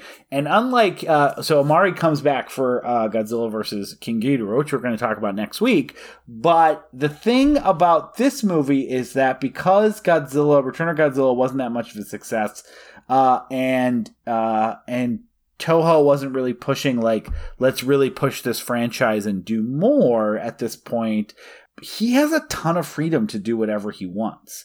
And so he ends up making what is, I think, considered today as kind of one of the truly, like, less kid-friendly movies. This movie feels like epic in scope. I've said I think it has some of the by far the best monster fights. At the end, there's blood pouring out of Godzilla and a plant is being torn limb for limb. And it really feels of a piece with, like, the 80s era big monster Stan Winston era of 80s movie monsters in the United States. Like, when you think of, like, the Blob or some of the other, I know that's not all Stan Winston, but, like, that sense of, like, these big detailed creatures that have, like, pustules and vines and tentacles and other things. Like, this movie looks and feels like no other Godzilla movie, which is why it's after the original, it is my favorite. Like, they stumbled onto something here that's amazing, and we're going to talk about why we never really got another thing like this near the end. But yeah, Peter, this is before we get into the plot a little, I am interested in what your general thoughts are on this one, just because this was something that we almost didn't do because I didn't know how you're going to get to watch it. And as you can tell, I was very passionate about, we have to figure out a way for you to see this one, because it is one of my favorites. What were your overall thoughts? This is where Godzilla became anime. Great. That was the way I digested this movie, is I was really into it, but the way that I was able to digest the multiple subplots and the fact that, okay, so let's just take us through the first few minutes. Yeah. There's American war profiteers that try and steal Godzilla's flesh, who are assassinated by an assassin by the Saradia Oil Corporation. This assassin, who, by the way, is cool as fuck. He's got like an SVD sniper rifle. He's got sunglasses. Yeah. There's a shot where my wife looked at me and she was like, don't you have that same outfit? It's like black jeans, a black tank top, and these black sunglasses. And I was like, yeah, I've got that same outfit, but I can't grow a fucking sick beard, so thanks for rubbing it in. Well, yeah, because it starts with them going through... I mean, actually, I want to pause there for a second. I don't think I told you how each of these follows up directly with the last movie. Were you a little surprised at how it was like... because it actually starts with that amazing like Close Encounters of the First Kind like Godzilla terror alert system they put into place, where it's like G1 is like, you must have been like, this is fucking rad. It's super. I know, I love that shit, Yeah. and this is all contributing to my overall point that this is when Godzilla becomes anime. And then I don't know, man, 5 to 10 minutes through all this, they're like, and also there's a psychic academy for kids. It's great. Hold on, that is why, like, when people, I think sometimes I've seen this online, that like they like the Showa era because it's silly and goofy in a way the other eras wouldn't. Like, I swear to God, they are forgetting what some of the Heisei stuff was. Like Heisei is. And I'm just going to, like, these adjectives functionally mean the same thing, but I'm going to define them a little bit. Like, is as silly as, like, from a plot perspective or a willingness to go to outlandish things as anything in the Showa era. And I think a lot of times it does silly better. What it's less of is goofy because, and like tame because Godzilla is murdering people and is a threat, right? Like, the plots themselves are still convoluted and bizarre and nuts and engage in all the other stuff. It just doesn't have like Godzilla slapping high five with a robot friend, because it's not that type of silliness. It's a different type of silliness that I think is more on my wavelength. I will say, as someone, despite being someone who spends hours talking about the Technicolor film and 60s candy-colored photography, I am, I think, just inherently, aesthetically, more of a 80s guy than a 60s guy, unfortunately. Sorry if you have to unsubscribe to the podcast for that, but I know we mostly cover 60s films and not 80s films, so this is probably a huge surprise to you listeners. But the directness of the filmmaking here and the specific type of 80s corniness is just more my bag than 60s corniness. I'm aware that they're both corny. It's an aesthetic preference. It's a different kind, yeah.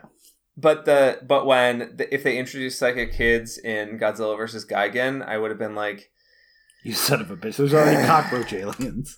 I gotta keep track of this now. Yeah, but they don't really dwell. They don't really dwell on it that much, to be honest. And they're like, "Look, the psychic girl Mika comes back and she's in the rest of them." Yeah, she works for various forces, and she's great. Like, it's nice. It has some fun consistency where you actually have a regular character through all these movies, and like, she eventually too, when Godzilla Jr. shows up in Godzilla vs. Mechagodzilla 2, that kind of becomes her, like, Godzilla is this destructive force of nature who has birthed this animal that is not actually birthed from from violence, right? Like, this was an animal now, not birthed from the atomic age, but from, so like, how do we protect it as its own species while also recognizing that Godzilla itself is a hurricane force of nature that can't be controlled and can hurt people. And that's a fun change to the series that comes later on too.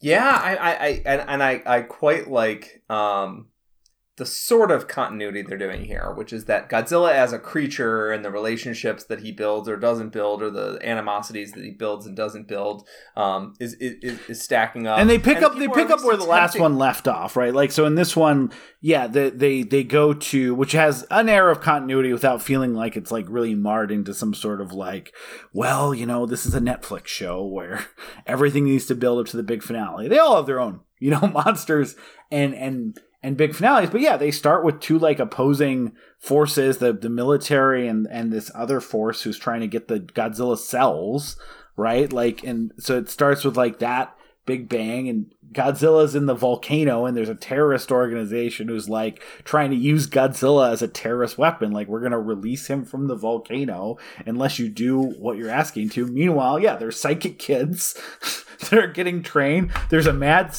somewhat of a mad scientist who, I don't want to say like mad scientist, but like, because he seems so chill generally until everyone's like, you're the kind of science that you're doing is not science. Where he has taken some of these G cells, combined him with a plant, and then when his wife dies, it's his wife, right? Or is it his daughter? It's his daughter, Erica. Yeah. Where he combines all those cells together, a plant. The Godzilla cells and his daughter's cells, which is what makes Biollante, spoilers. Like, that's all nuts, and that's a lot going on. And I think that's why, like, rewatching this for the first time in probably, like, 15 years after, I was like, this, immediately I remembered, like, oh, this isn't like a memory of like I look back at and go, oh, I guess that was my favorite when I was 16. But within 20 minutes of this, Peter, I was like, when Godzilla emerges from that fucking volcano with just like an insane amount of pyrotechnics and explosions behind him, and he looks just like a furious force of nature, I'm like, yeah, no, I remember why this is my second favorite. Like, this is so goddamn good already. And so, okay, so when he comes back in, he is re-emerging like an anime character where you're like, man, I'm glad we took care of him. We threw him into that volcano. He comes out of that volcano unscathed. Yeah. He's not tired from having been sitting in liquid hot magma for a few years. Yeah. He just comes out. It's like it's his fucking wrestling walk-on. He's just climbing out. He's screaming on his way out. He's just like, I'm gonna fuck up something. Yeah. Like, that is why the first 45 minutes of this in particular feels so anime to me, and then the last 5 minutes of it are extremely anime. Yeah. Last 5 minutes are definitely anime.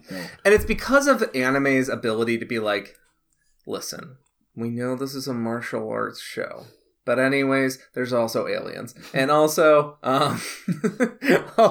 this is about nuclear weapons, and also it's about genetic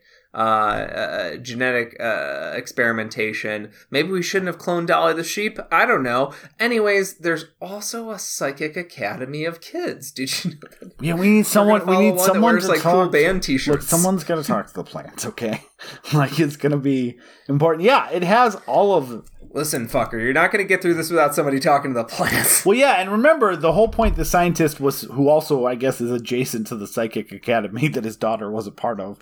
Like, the reason that they had the Godzilla cells is that they were supposed to use those to make anti-nuclear bacteria, which is, hey, we're just going to give the bacteria to Godzilla because he takes power off of nuclear weapons. So if we create anti-nuclear bacteria, a thing that definitely exists in science, don't worry about it.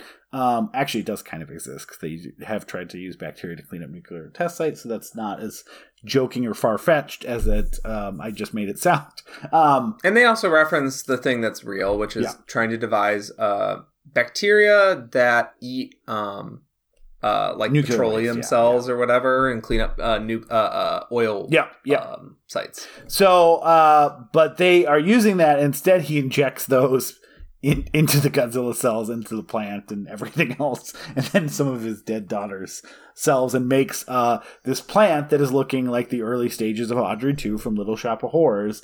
And when both the terrorists and the police converge around both protecting the cells and stealing the cells, they get killed by the plant monster that we just see tentacles of, and then they go there and they're like, oh my god. And the wall's missing, and he realizes that his plant daughter escaped. It's so good, Peter. When we start seeing plant tendrils choking people to death and tearing them apart, I was like, oh, this is why Aaron loves this movie, and that's why I love this movie. Yeah. So it already sounds completely convoluted. There's so many different pieces going on, but I think that's why it just works really well. It is constructing a like follow up. It's a sequel in the sense of like we're gonna leave you. We're gonna pick up right where the last one left off, and so we don't have to reintroduce anyone. We know where everyone stands. We know what the threat is. But also that like it's just very well directed and shot with understanding like, okay, post Godzilla world, what are people fighting over? Well, Godzilla has a power, right? Some of that power can be found in his cells. We saw in Godzilla, in the Return of Godzilla, that just these sea louses like feeding on him, they turn into these giant monsters. So like collecting his cells for genetic engineering and genetic weaponry is something that like would be a thing. Additionally, Godzilla existing in a world with like that's very, the 80s especially, not that it's not a case today, but you're talking about like Al-Qaeda and Taliban and, Afghanistan and all the stuff and all the other Billy Joel lyrics that apply to the 80s. Like they're thinking about it like there could be different factions that like would want to use Godzilla for, to threaten governments and other things like that. So they have that part going on. And then also like thematically, the director Omari was like, if I really want to still stick to the idea of Godzilla as this like allegory against weapon proliferation and the threat of stuff, and he was like, the kind of like bio weapons that were being created and talked about in the 80s was the next frontier of like threats. And so I want to take this idea of people using Godzilla's biology as a way to threaten people even more by making bioweapons and genetic splicing and things like that. So like all those things really like coalesce around this like incredibly dense, exciting movie. The density is particularly interesting because like it felt like they watched the last movie and they were like, nobody really cares about these characters. What if we just do more characters? Which I don't actually have a problem with, like, because what we're getting in exchange are, like, shootouts and crazy sequences and the downtime between when, stuff's getting blown up. The only problem I have is that, I'm guessing because of limited budget stuff, we don't get to see, like, Godzilla mess up too many cities or structures, really. He gets to mess up some military boats, but like his battles are in like at the sea, and then with Biollante in a big pond, and that's totally fine. Especially back to back with the previous movie. But like the one thing this movie's missing is like I wanted to see like Biollante taking over like a section of city. And I wanted to see Godzilla trying to navigate a city section, right? Like that's been taken over. Like I wanted both halves. Yeah, I mean that would have been cool. I'm not going to debate that I wouldn't have enjoyed that.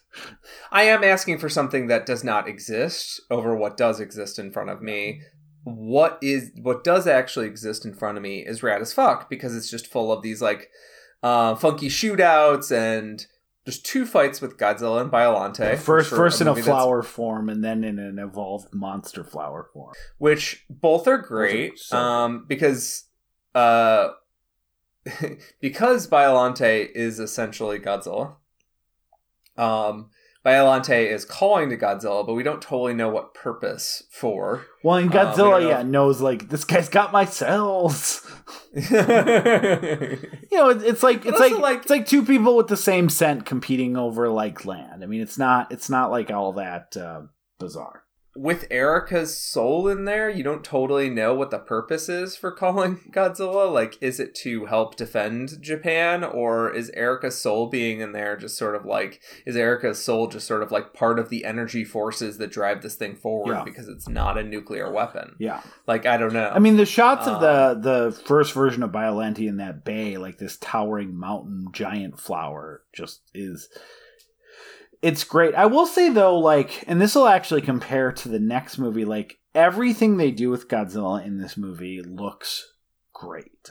It really is, on every level, one of the most impressive. Like, I am pretty sure, it's really hard to infer, because sometimes it's like, is it just bad directing and bad lighting? But even in the next movie, which is directed by the same, as Omari directs the next one, too, which is a good movie, but it does suffer a lot more from, like, the shitty daylight version of Godzilla, where like he's less clearly in the ocean battling ships and much more like in a tub with a painted sky battling models, right? And that where that line divides can be tricky sometimes, because from watching these movies again, like I've watched 5 Heisei movies in like the last all this last weekend. So even though we're only covering 4, I decided to watch Godzilla versus Mothra again. And so like, I really do think I have a good sense of, oh, here's why this looked rad as fuck, and this looked like, oh, okay, cool. Like, yeah, Godzilla fighting models. I like that. Like, and I really do like that. I'm not trying to like, but like when you see something like Godzilla versus Biollante and everything looks so goddamn good, and then 2 years later, another movie I love, but things look less good more of the time. It is like, well, what changed here? And I really get the sense the water scenes, like when he's taking on ships in this movie, was filmed outdoors, and I think the light is the sun, or like whatever they built was outside, and so like instead of the weird gray background that you just know as a human, like that's not the sky, and so this all looks somewhat fake. Like I'm pretty sure they did this outside, and I think that makes it that gives a sense of like, combined with the models and the way he's just doing the editor's fantastic, the cinematographer's great, they're doing so many fast cuts. Like this really looks like Godzilla is not fighting models in a cool, insane to scale model set, but is getting attacked by boats, marching through towns, going through bays. And there's also that amazing shot of like, speaking of great composite shots, of Godzilla emerging from the bay with Miki there. And I mean, it really looks like almost as good as, in some ways better as anything from like Godzilla 2014, where someone is sitting on a dock, and then in the foreground and in the background facing them is, to our screen, is Godzilla. Like it looks fucking amazing. Yeah. The compositing shots that they have in this are just like a dramatic improvement. Yeah. You don't have to take them on some sort of like, Studio 60s backlot kind of extra. Yeah, you don't have to mentally scrub the like black outlines out of your head. Yeah. I mean, like I said, like one of my favorite shots that we've seen so far. Actually, sorry, I said I liked the shot earlier. I want to put a bullet on that. One of my favorite shots I've seen in the entire series is there's the assassin gets sent into some building to hunt down the doctor, the scientist, and he like opens some blinds, and Godzilla is like thrashing around in the background just very slowly, or he's just kind of like walking very slowly, and you can see like a little bit of Godzilla through the blinds, and you open it and it has this like dramatic reveal moment, and you can tell the guy's just like, fuck, I have to deal with that now. One of the best shots in Godzilla history. Like, it's some of the composite shots in this are just so dramatically just like, whoa, holy shit. You've managed to nail the size and the sweep and the epicness, but when things actually need to happen, things are actually happening. So while this movie is very complicated in its first 30 minutes, and I can see why like people would not like that, or they would be like distracted by it, for me, it actually accomplishes what I want, which is I want a bunch of people doing activity around Godzilla. Yeah. Like having their own goals. And sometimes the goal is just to survive.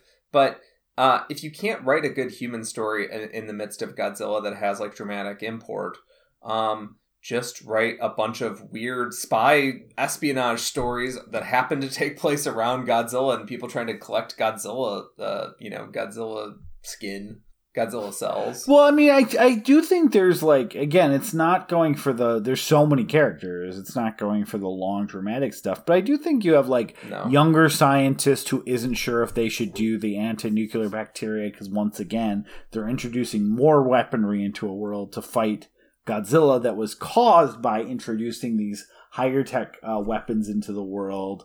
You know, you have the scientist who originally was like, I won't work on this project, but then, oh shit, like my daughter's at risk, and like, or what I've remained of my daughter's at risk. There's like, shadowy government type organizations who are trying to, benefit from Godzilla to gain power. Like, it's not the same as like, following a couple or one or two people through these, but I think the motivation and the individual like betrayals or personal sadness or just threats that are occurring is like compelling enough in the same way like a James Bond drama can be compelling, right? Like you only know this character for 20 minutes while they help James Bond through something, but like they're compelling of a character and their motivation for the short time they're in their movie is clear. Like, I mean, that's an example of when it's done right in James Bond movies. There's many of those that are not, but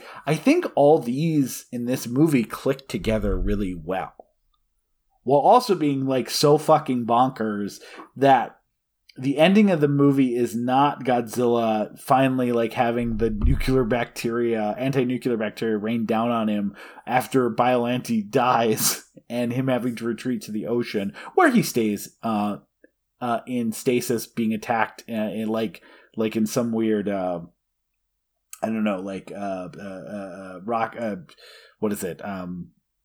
Sisyphus or someone pushing the rock up the hill or whatever. Yeah, like Sisyphusian. Yeah, Sisyphusian, like a limbo state.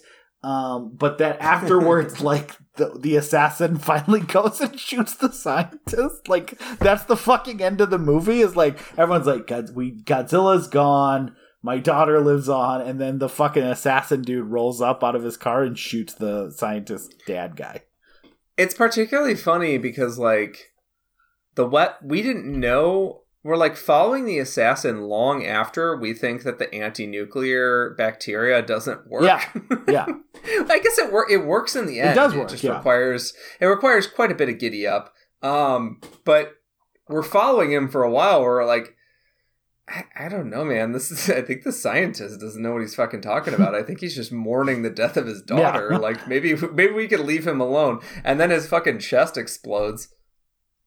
Yeah, I mean, what an insane ending to these movies, Peter. Like, I forgot that happened. Like, when they're like, well, we lost a few people, blah, blah, blah. And then all of a sudden the assassin guy rolls up in that fucking, like, 77 Lincoln and shoots the scientist. It's like, oh, fuck. What a weird way to end this movie. That car is so sick, dude. It's such a beautiful 1980s, like, chrome, like...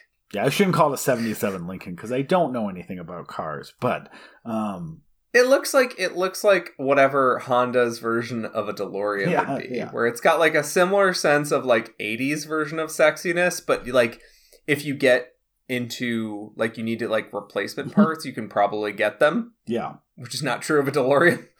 That kind of thing.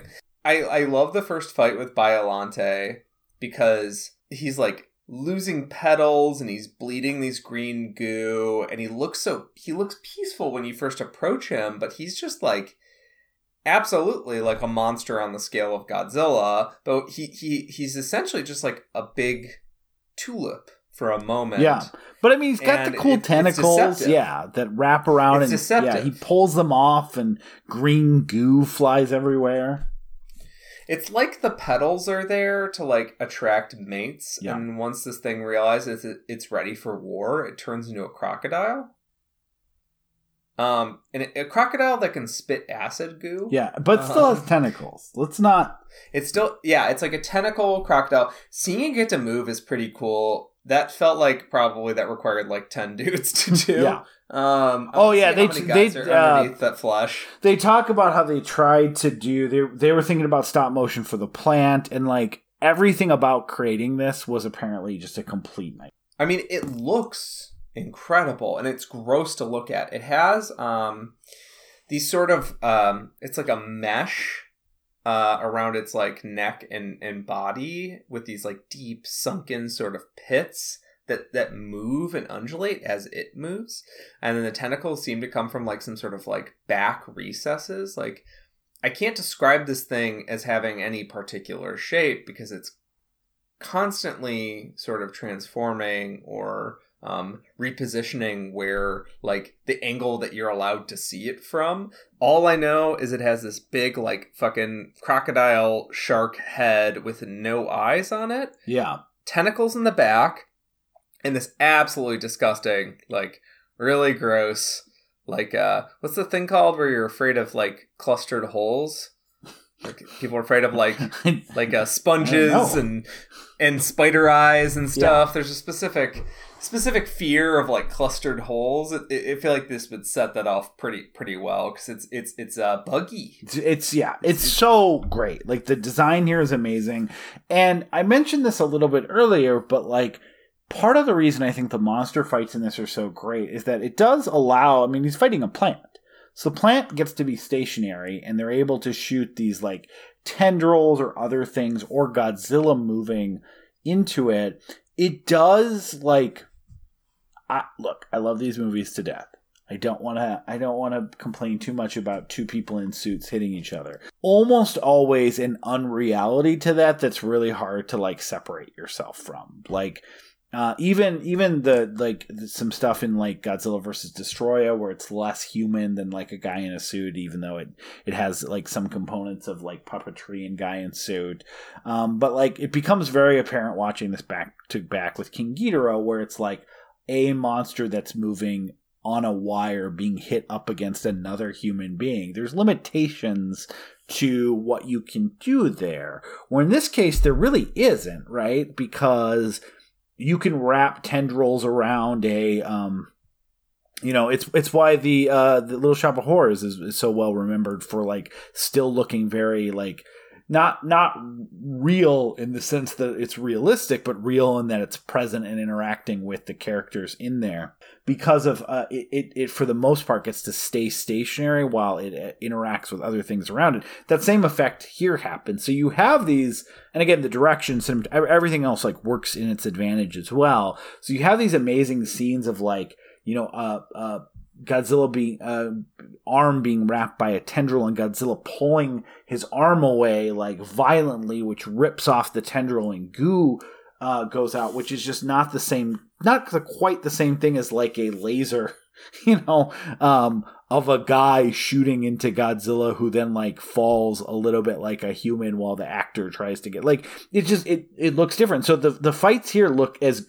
And because it's not CGI, like I think you can make the case that the Godzilla fights in this movie, even though it is only those two main ones with the monster, look as good as they ever have, or potentially could ever be, depending on your appetite for some of the CG, which I think looks pretty good in a lot of the American stuff, but it definitely looks different than something like this. It gives me.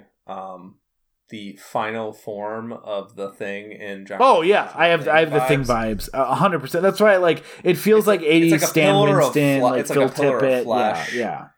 Where it feels like there's strings, also like men in there just wiggling their arms around. Also, like what the fuck's going on?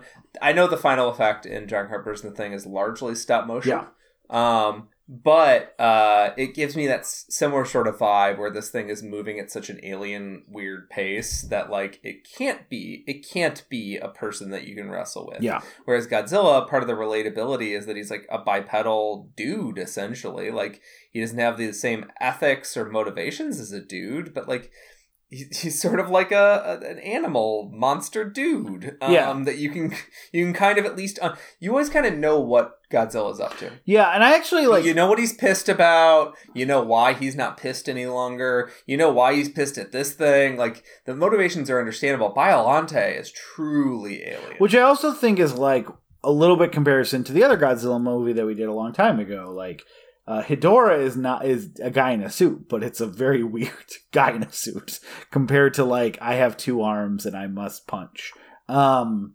That a lot of these other monsters have. I actually think, like, even though there's only the two amazing scenes of the fight with Biollante, I do think, Peter, like, I think you're forgetting that, like, the Osaka stuff, where he fights the Super X2 in this one, and he's destroying buildings and stuff like that. I actually think that's, like, even more dynamic than some of the stuff in Godzilla Returns. Like, that's some good old giant city destruction.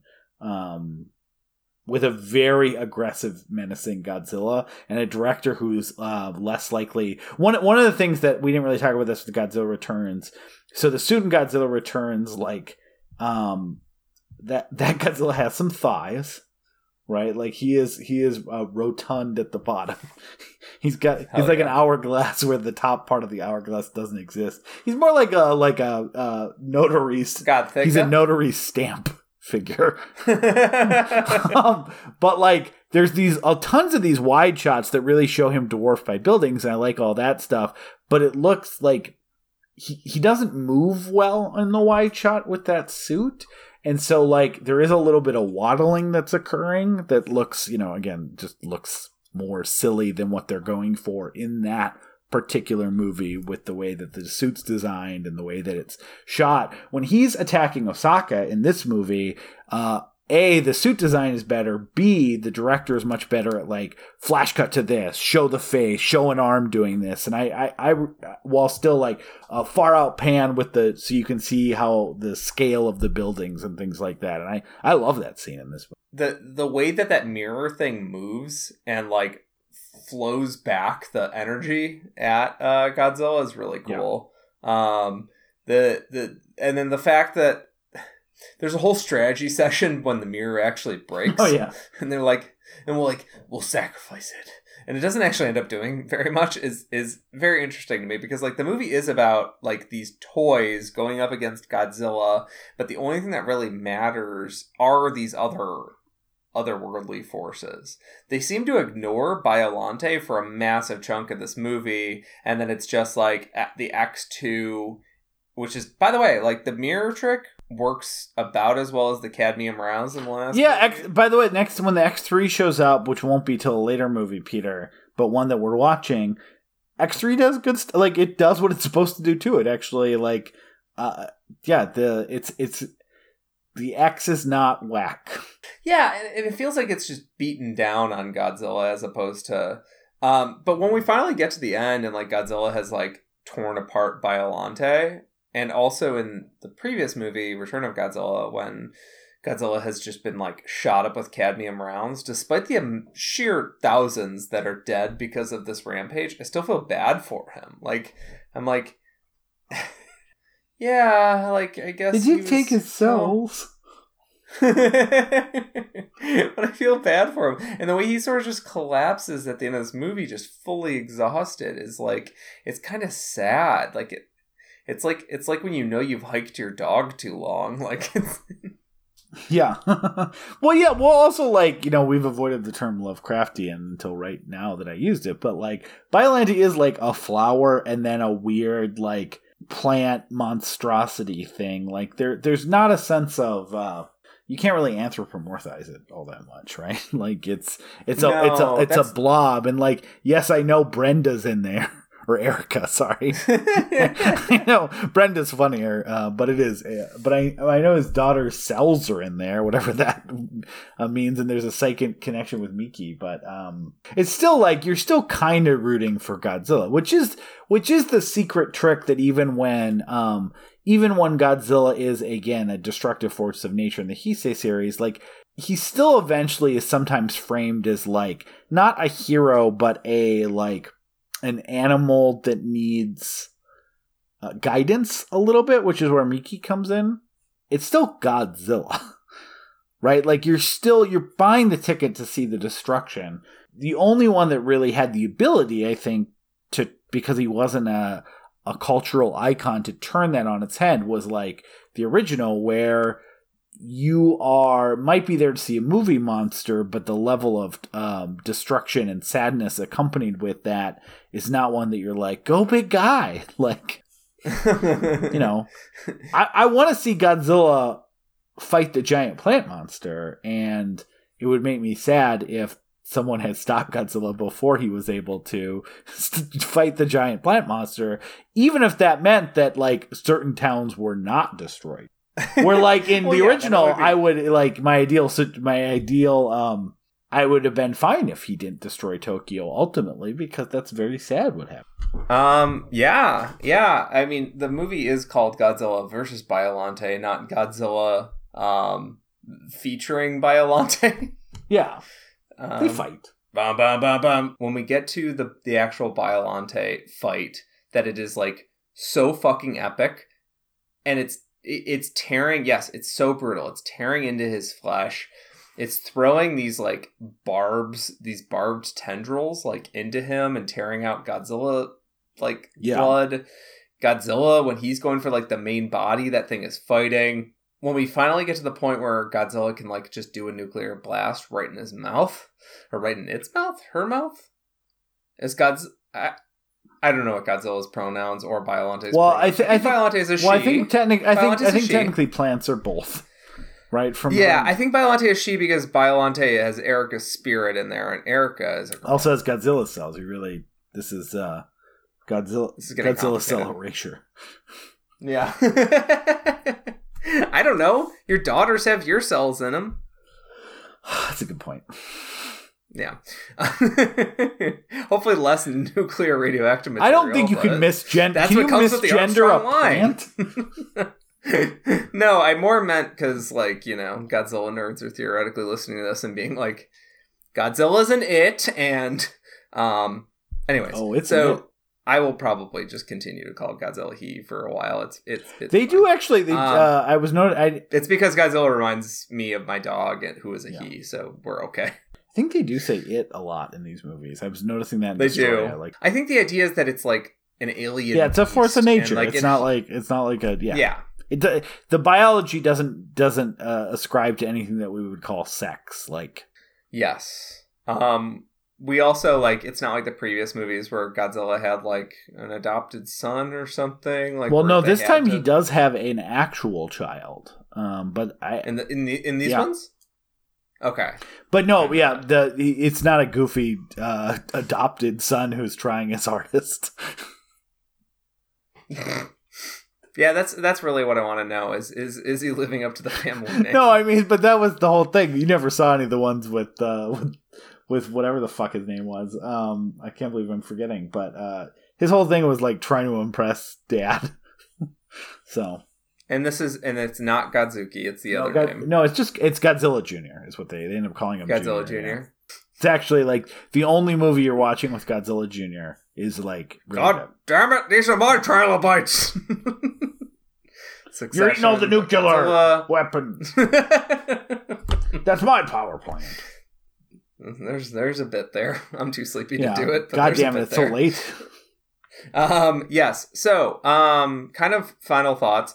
I do appreciate how they took a series that was getting a little bloated, and a little too tonally inconsistent, and takes it back to its roots as best as they can with Return of Godzilla, and then immedately in the direct sequel they go as batshit crazy as they ever went before, and start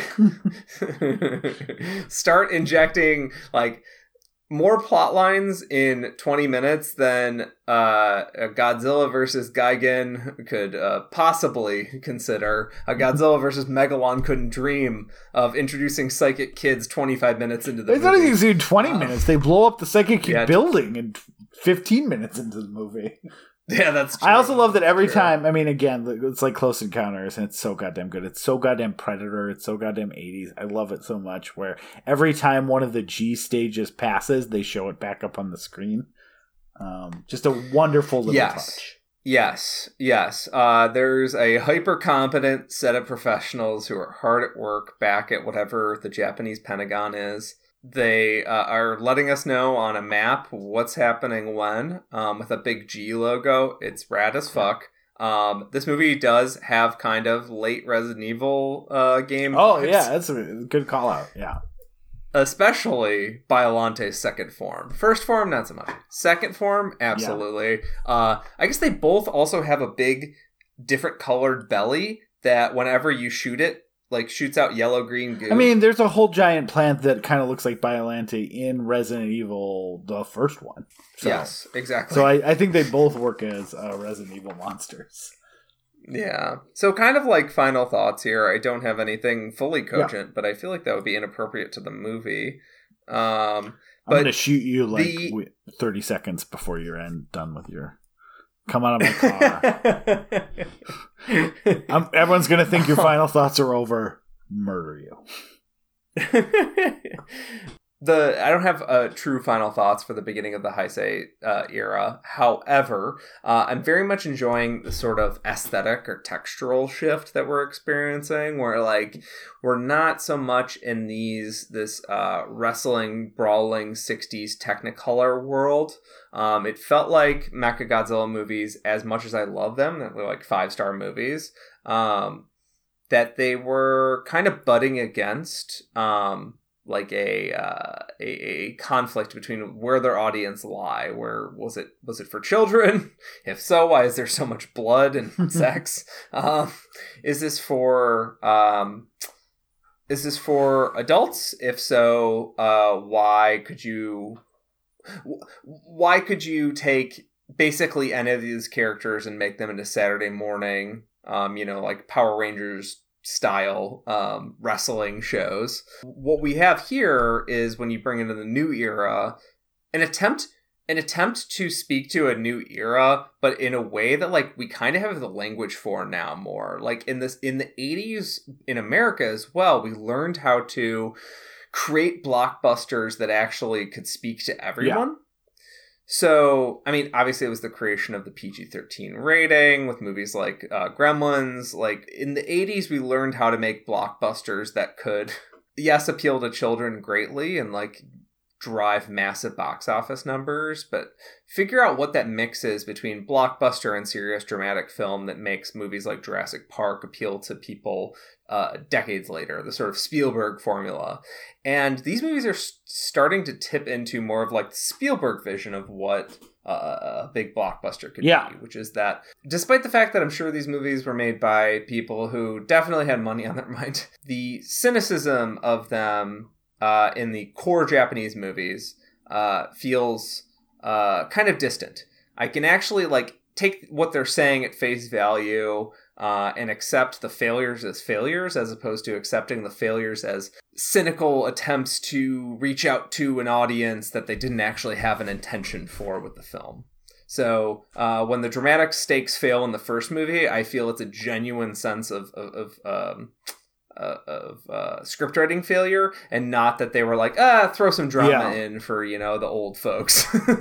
Yeah, and they were taking a lot from all these unproduced scripts, as I mentioned too, and like trying to figure out like, what is this? Because they essentially, like, the producer Tanaka had been trying to make it for or another Godzilla movie for as long as they were making Godzilla movies. Yeah. So it wasn't, again, it wasn't an intentional retire, which is what will happen at the end of the Heisei series. Will be intentionally they are closing the book on it, which is a different dynamic than where Showa ended up. And they'll actually advertise that a movie killed Godzilla. Yep. So yeah, we'll get there. This movie, Biollante, not a success at all, and also the brutality of it made Toho take a greater control in the remaining Heisei series. It's not that they necessarily wanted to go back to the kiddie version, but they wanted, with 85 fails, this one fails at the box office. They basically decide, let's give it another shot and let's bring back some of the more recognizable Godzilla characters, and that essentially is what Heisei does for the next 3 movies. They basically say, hey, Ghidorah, Mothra, Rodan, Mechagodzilla, what does that look like in this kind of new more blockbustery era of Godzilla movies, before they decide to, again, branch out a little bit more with some original stuff. One, to terrible effect in one of the worst Godzilla movies of all time, Godzilla vs. Space Godzilla, and the only entry in the Heisei series I don't really care for all that much. Again, still 3 stars because Godzilla's in it. But and then to fantastic effect in the finale of Godzilla vs. Destroya.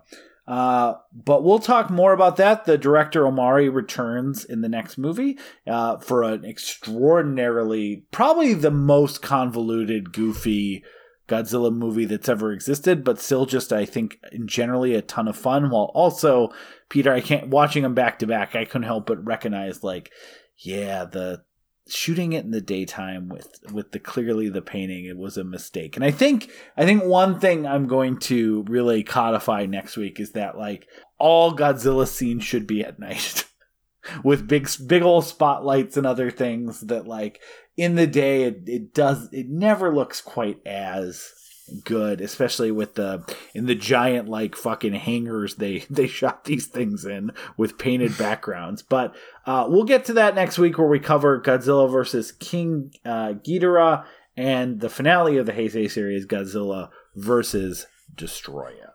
And until that, we'll destroy. See you later.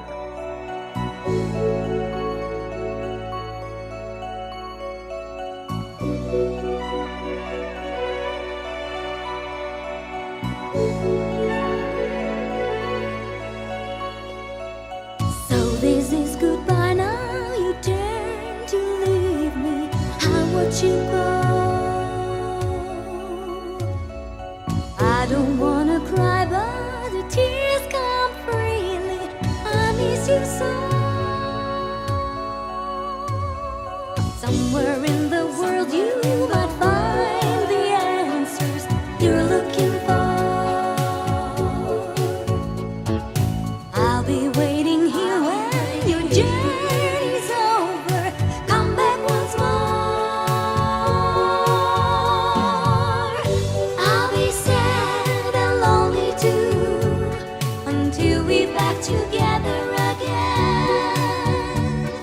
Close my eyes and I think of you now and then, my friend. Goodbye now, Godzilla. Goodbye now, Godzilla. Until then, take care now, Godzilla. Take care now, Godzilla, my old friend. Sayonara till we meet again. Thank you so much for listening to We Love to Watch. If you made it to the end, hopefully you liked what you heard today. And if you'd like to hear more, please go to patreon.com/WeLoveToWatch. And if you can chip in a few bucks, that would really help us keep the lights on and keep us moving forward. It wasn't an implicit threat by Peter. He just didn't know how to say it. But either way, we'll continue to make more. But it would be helpful as we explain to our loved ones where all our money is going, which is all on server space. If you can't, if you don't have a few bucks to chip in, we totally understand. And you want to support the show, we truly, absolutely would appreciate a review on iTunes. I know every podcast says it, and it's because it really does help. And so every podcast wants that help. So please go leave us a positive review so that when people find this show organically, they hopefully want to tune in and listen. And thanks again for all of your listenership and support and time throughout the years. We really do appreciate you. With kisses and smooches, Peter and Aaron.